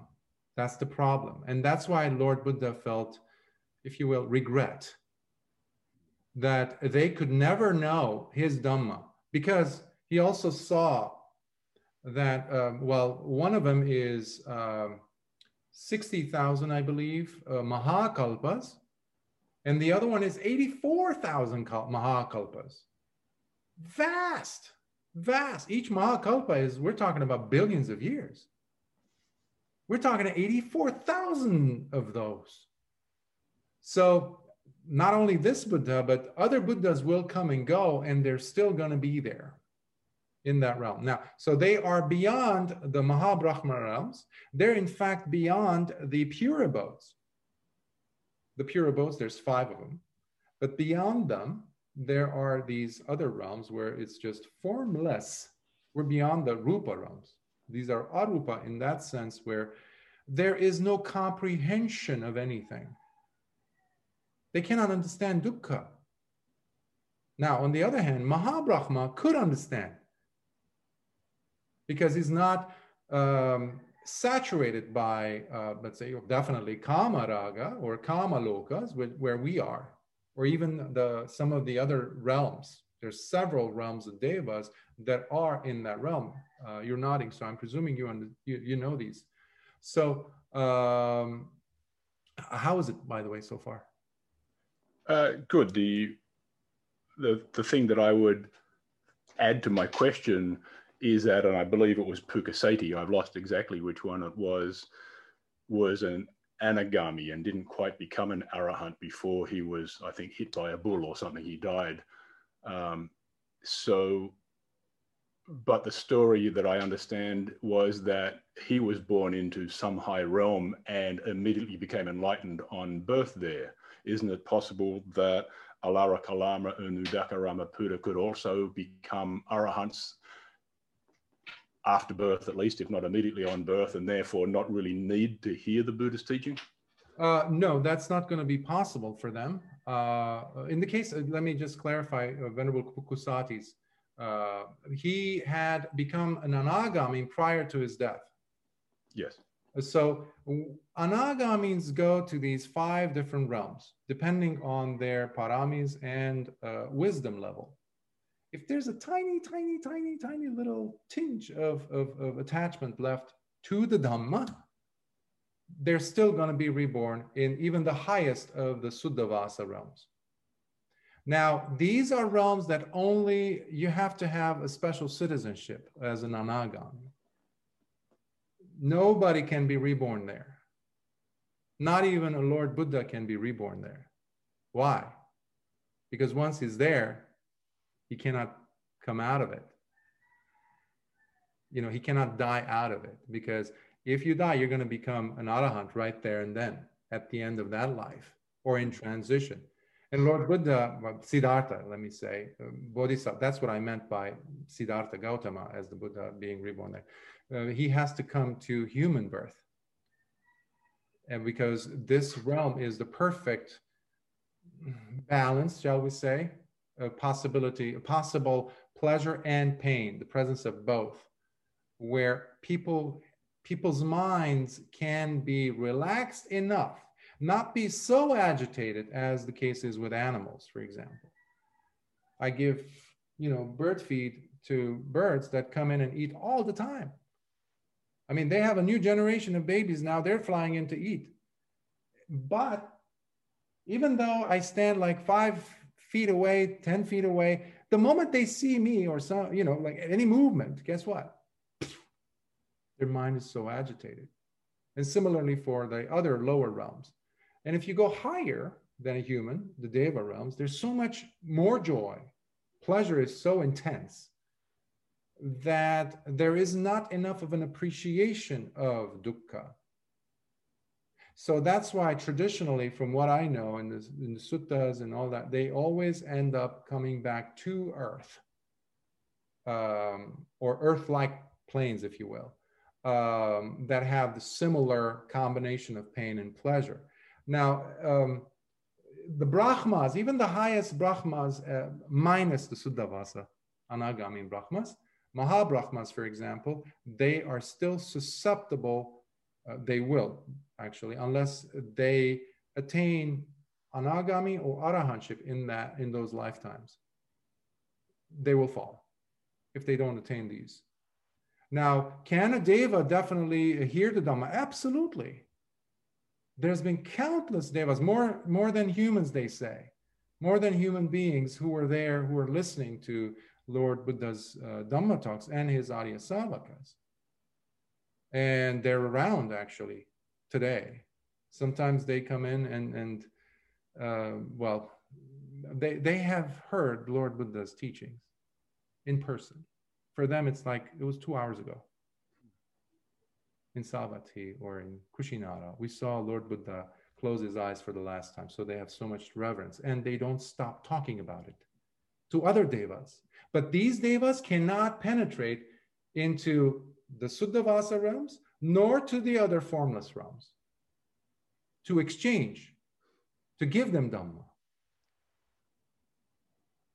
Because had there been enough wisdom, and that's why Lord Buddha, Siddhartha became the Buddha. He left the company of these two teachers for a reason, because there was still defilements. He asked them, okay, I've reached the 7th, is this it? Is this, Alara Kalama, this is what I am experiencing? And the teacher goes, this is, okay, yes, this is it. This is exactly where I am at.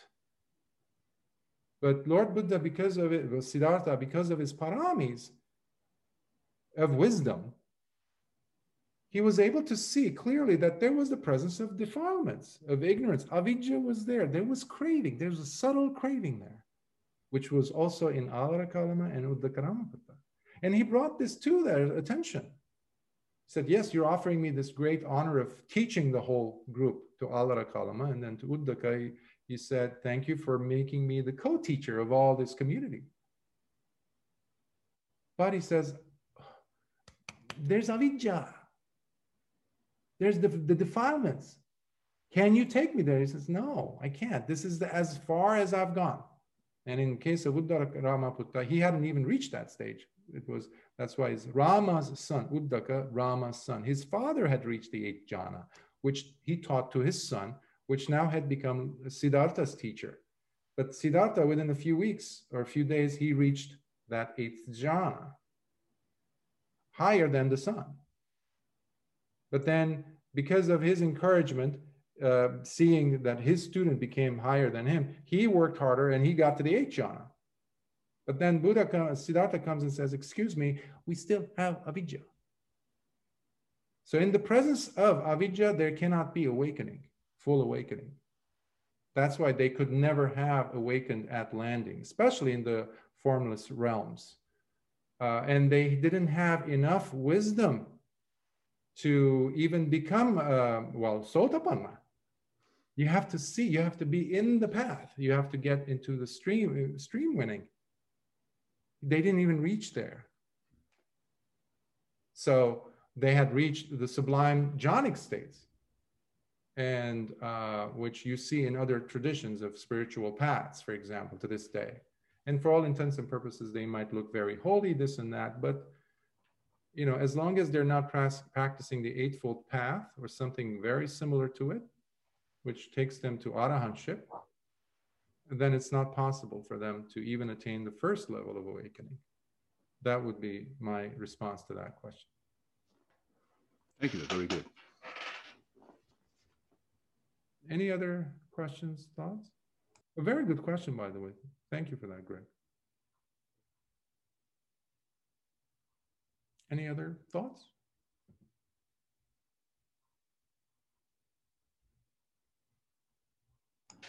I do have one short one if no one else has something else to say. I just want to, it came to my attention, I noticed it.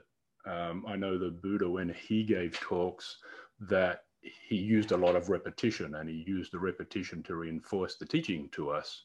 But the Buddha's role here was only in explaining the riddle. The riddle was given by another Deva, so it wasn't the Buddha's. And I notice, since he's already mentioning the 5 hindrances as one of the riddles, he then also mentions a whole bunch of other things that, like the fork being doubt, and the meat being delight and lust, which is sense desire, and the butcher's block is sense desire. There's a whole lot of repetition there. Really, he could have simply said the 5 hindrances and then a couple of other things like the 5 chords, etc., and simplified it, made it much more easy. And my mind tends to look towards simplifying things to make them easier to remember. So is there any reason why, apart from repetition, there is so much repetition here, so much overlap in the things that were in the riddle, to teach us something? Or am I incorrect in saying, when he talks about the butcher's block being sense desire, is that not the sense desire that's already in the hindrances that he's already talked about as the sieve? Mm-hmm. Yes, you are correct in your estimation or comment about Lord Buddha appreciating highly the value of repetitions. But if you recall, at the end, the Buddha recognizing Venerable Kumara Kassapa as an etadagga, or a foremost in being the speaker with so much versatility, using so many imagery in expressing something that might have been just a mere repetition. So as you were formulating your question, I had that image and connection that I was trying to see if there is such a thing there connected to the Buddha's repetition tendency. However, one particular very important part of, or in this case, character in this story, we're neglecting to shed some light on or pay attention to enough. And that is the Deva, the Anagami Brahma. Apparently, from the pattern that we're seeing, especially when we look at the next sutta with Sabhya, their other companion, the number 5, the last one from that group from the top of the rock, he's also actually going to be using riddles with him. So you see the pattern there, because apparently this Brahma, Anagami, has a thing for riddles. And the way he likes to make it a little bit poetic, and being an Anagami, especially a Brahman, a Brahma Anagami, the minds of people are very much like transparent for you. You could see how the person understands, what language to use, how they think, basically. So I wouldn't suspect that the Anagami, the Brahma, the Deva, is able to see what would be the most efficacious way to really get the attention of, in this case, Kumara Kassapa.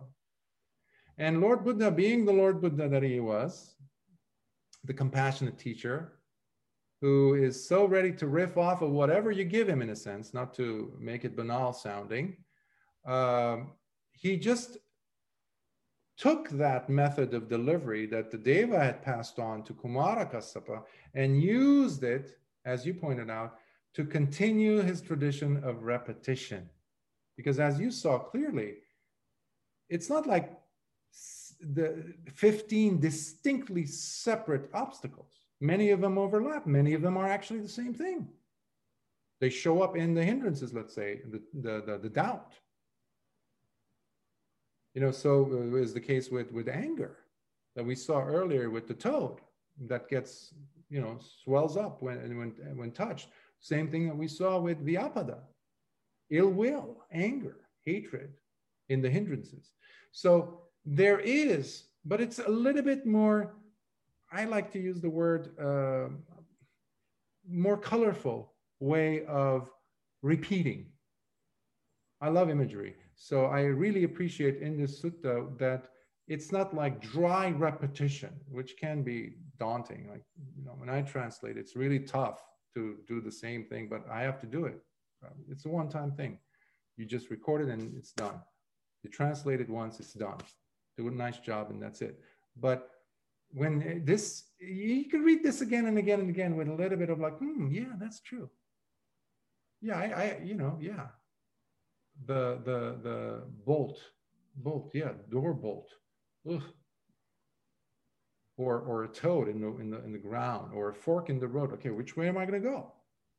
It's confusing. A junction. So yes, I appreciate the repetition part being brought in, the repetition part of the teaching modality of Lord Buddha's that we often have seen within the riddle sequence itself. I hope that addresses something. Well, are there any questions or comments? If not, we'll. Yes. Thank you, Bhante. You know, at the most basic level, that's how I'm listening. But I thought it was a fantastic plethora of images and riddles. It's almost like it almost takes I don't know. It just a whole other level. And of course, I was fascinated by the example you gave of the body, 1 square inch, maybe having 2,000 pores. I mean, if you look, you know, the body as a kind of as an anthill, because a couple of days ago I had some acupuncture done, and there was a lot of needles, maybe around 24 needles, and well, I mean, they're very, very thin, and they're just probably pricking, you know, maybe 1 or 2, you know, pores, a little bit painful. But when you have like 24 needles immobilizing you, it does actually, the sharpness, a little pain, and the awareness of, you know, of those various spots, it does, it kind of immobilizes you, but also makes you more conscious of your body in a different way. So I was thinking, you know, when you were going through this sutra today with all the examples, I was thinking, of this acupuncture, because, you know, you can basically have hundreds of needles on your body, I would say, theoretically. And it causes some pain, but also a certain type of consciousness, which you don't have in everyday life, you know. But because the needles immobilize you, it does actually create a certain kind of consciousness. And I know you don't like to joke, but one time when I was actually getting acupuncture from a Korean woman in New York, I was at acupuncture school.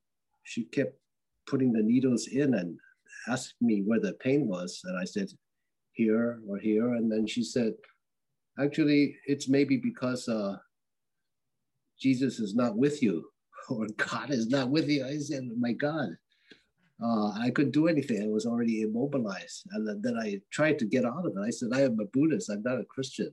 But she kept still putting the needles in. I thought that was a little unethical, trying to convert me to Christianity at the same time. But so I just wanted to, you know, this is just a kind of, I'm just trying to respond to your talk today about how, you know, these riddles and similes, images, actually they do, you know, because they operate on a different level, they do bring you to a different type of awareness of one's body and the kind of narcissism that is expended on those thousands and thousands of pores, like, I don't know, whether it's pouring shampoo or body lotion or whatever it is. I mean, it's just going into this hole, these holes, and kind of disappearing or something. It's just kind of a waste in a way. Yeah. So anyway, I know I'm meandering now. So thank you. Yes. Anyway. I'm sorry for the I'm sorry for the acupuncture conversion episode that you had to encounter. Yes, we're living in a mirage in a sense. We every time you look in the mirror, if you have that image on top of the aggregate, which is the form, then we are fooling ourselves, and we normally are. We normally are. You can start with your name and all the other identifications that we have. Let's say I have hair. I have well, I don't have hair. I used to. Let's say brown hair or blonde hair, blue eyes, green eyes, hazel eyes, whatever. Skin tone, skin color, skin complexion, race, ethnicity, da da da da da. Hopefully, the person is shocked enough throughout life, given different situations, that they start to peel away, or it gets peeled away, these different identifications. Like the one you said about this overindulgence or narcissistic tendencies we have towards, you know, keeping the body or the skin a certain way. Well, look at it under an electron microscope, or just a regular microscope, a high school regular, you know, $20 microscope. You'll see things that you don't normally see. And these methods that we have seen, whether it's the breaking of the body into the 32 parts, Kesa, Loma, Naka, Danta, Tacho, the hair, head hair, body hair, nail, tooth, and touch, the skin. It's the way that we, unfortunately, many teachers have explained it, because many teachers today have lay students, lay supporters, to kind of present that caveat that this technique is specifically for bhikkhus or bhikkhunis. I disagree with that wholeheartedly. Because the Buddha didn't make that distinction necessarily all the time. So, because it's helpful to extricate, pull yourself out from taking on the story as it, real, as this is it. A pinch comes in and all of a sudden we're shaken, you know, that's the rupa. Right? And then what about sanya? What about sankharas? What about vijnana? Sensory awareness brings us a certain data, a news piece, some event. We're shocked into reality, usually in the form of somebody you know very close who has died. That usually disengages us from our own story, stories, plural. And so we're no longer caught in that momentarily, in that, you know, puppet show or something, Muppet show, mirage, magic show, as Bhante Nyanananda used to say. So, so meditation is for that, to bring us not to this gloomy state of affairs. No. When mindfulness is solidly based on wisdom, you will see those pores of skin. You will feel the pain. It's like, oh. But it does not incapacitate you. You're not immobilized, in a sense. You're seeing life situations happen. You saw the death of the person. You see the despair, the depression, the anxiety. But you're not quitting. You're not closing shop. You're not like giving up. You're not becoming hopeless or anything. You're realist. You're using those as not as an escape, And that's why one of the things that happens when with devas, they don't like to stick around the human realm or anything lower than theirs. It's too much. The noise, the smells, even if you shower like 7 times over with the most delicious perfumes, this and that, and you stand in front of a deva, deva is going to try to say, oof, whoa, what is that? Because they are of a finer realm of existence. Just like we do. Try to stand after you wash yourself and go and stand next to, let's say, Skid Row or in Skid Row in Los Angeles, where you have thousands and thousands of people who have not washed, or in destitute, unfortunately, who have no options, many of them. So it's like that.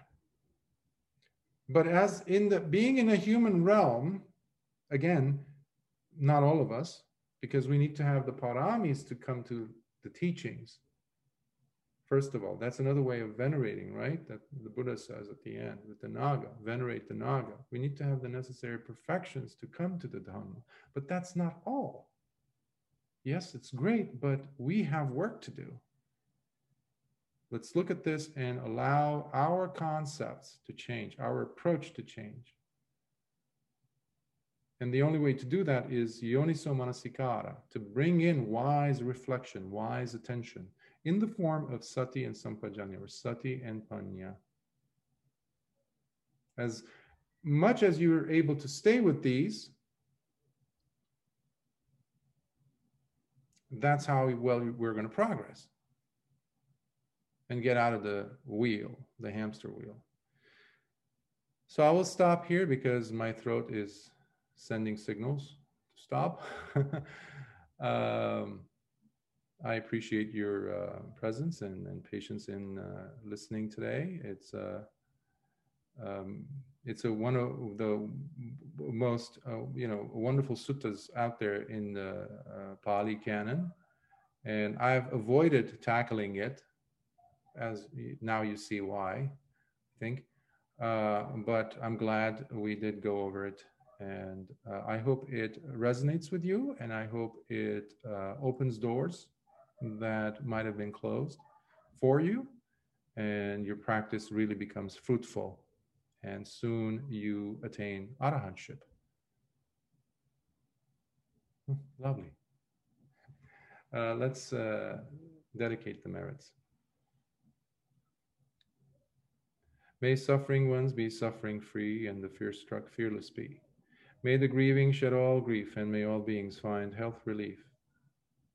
May all beings share in these merits that we have thus acquired for the achievement and acquisition of all kinds of wholesome happiness. May beings inhabiting space and earth, devas and nagas of mighty power share in these merits of ours. May they long protect the Buddha's dispensation. Sadhu, sadhu, sadhu. Be well. Thank you.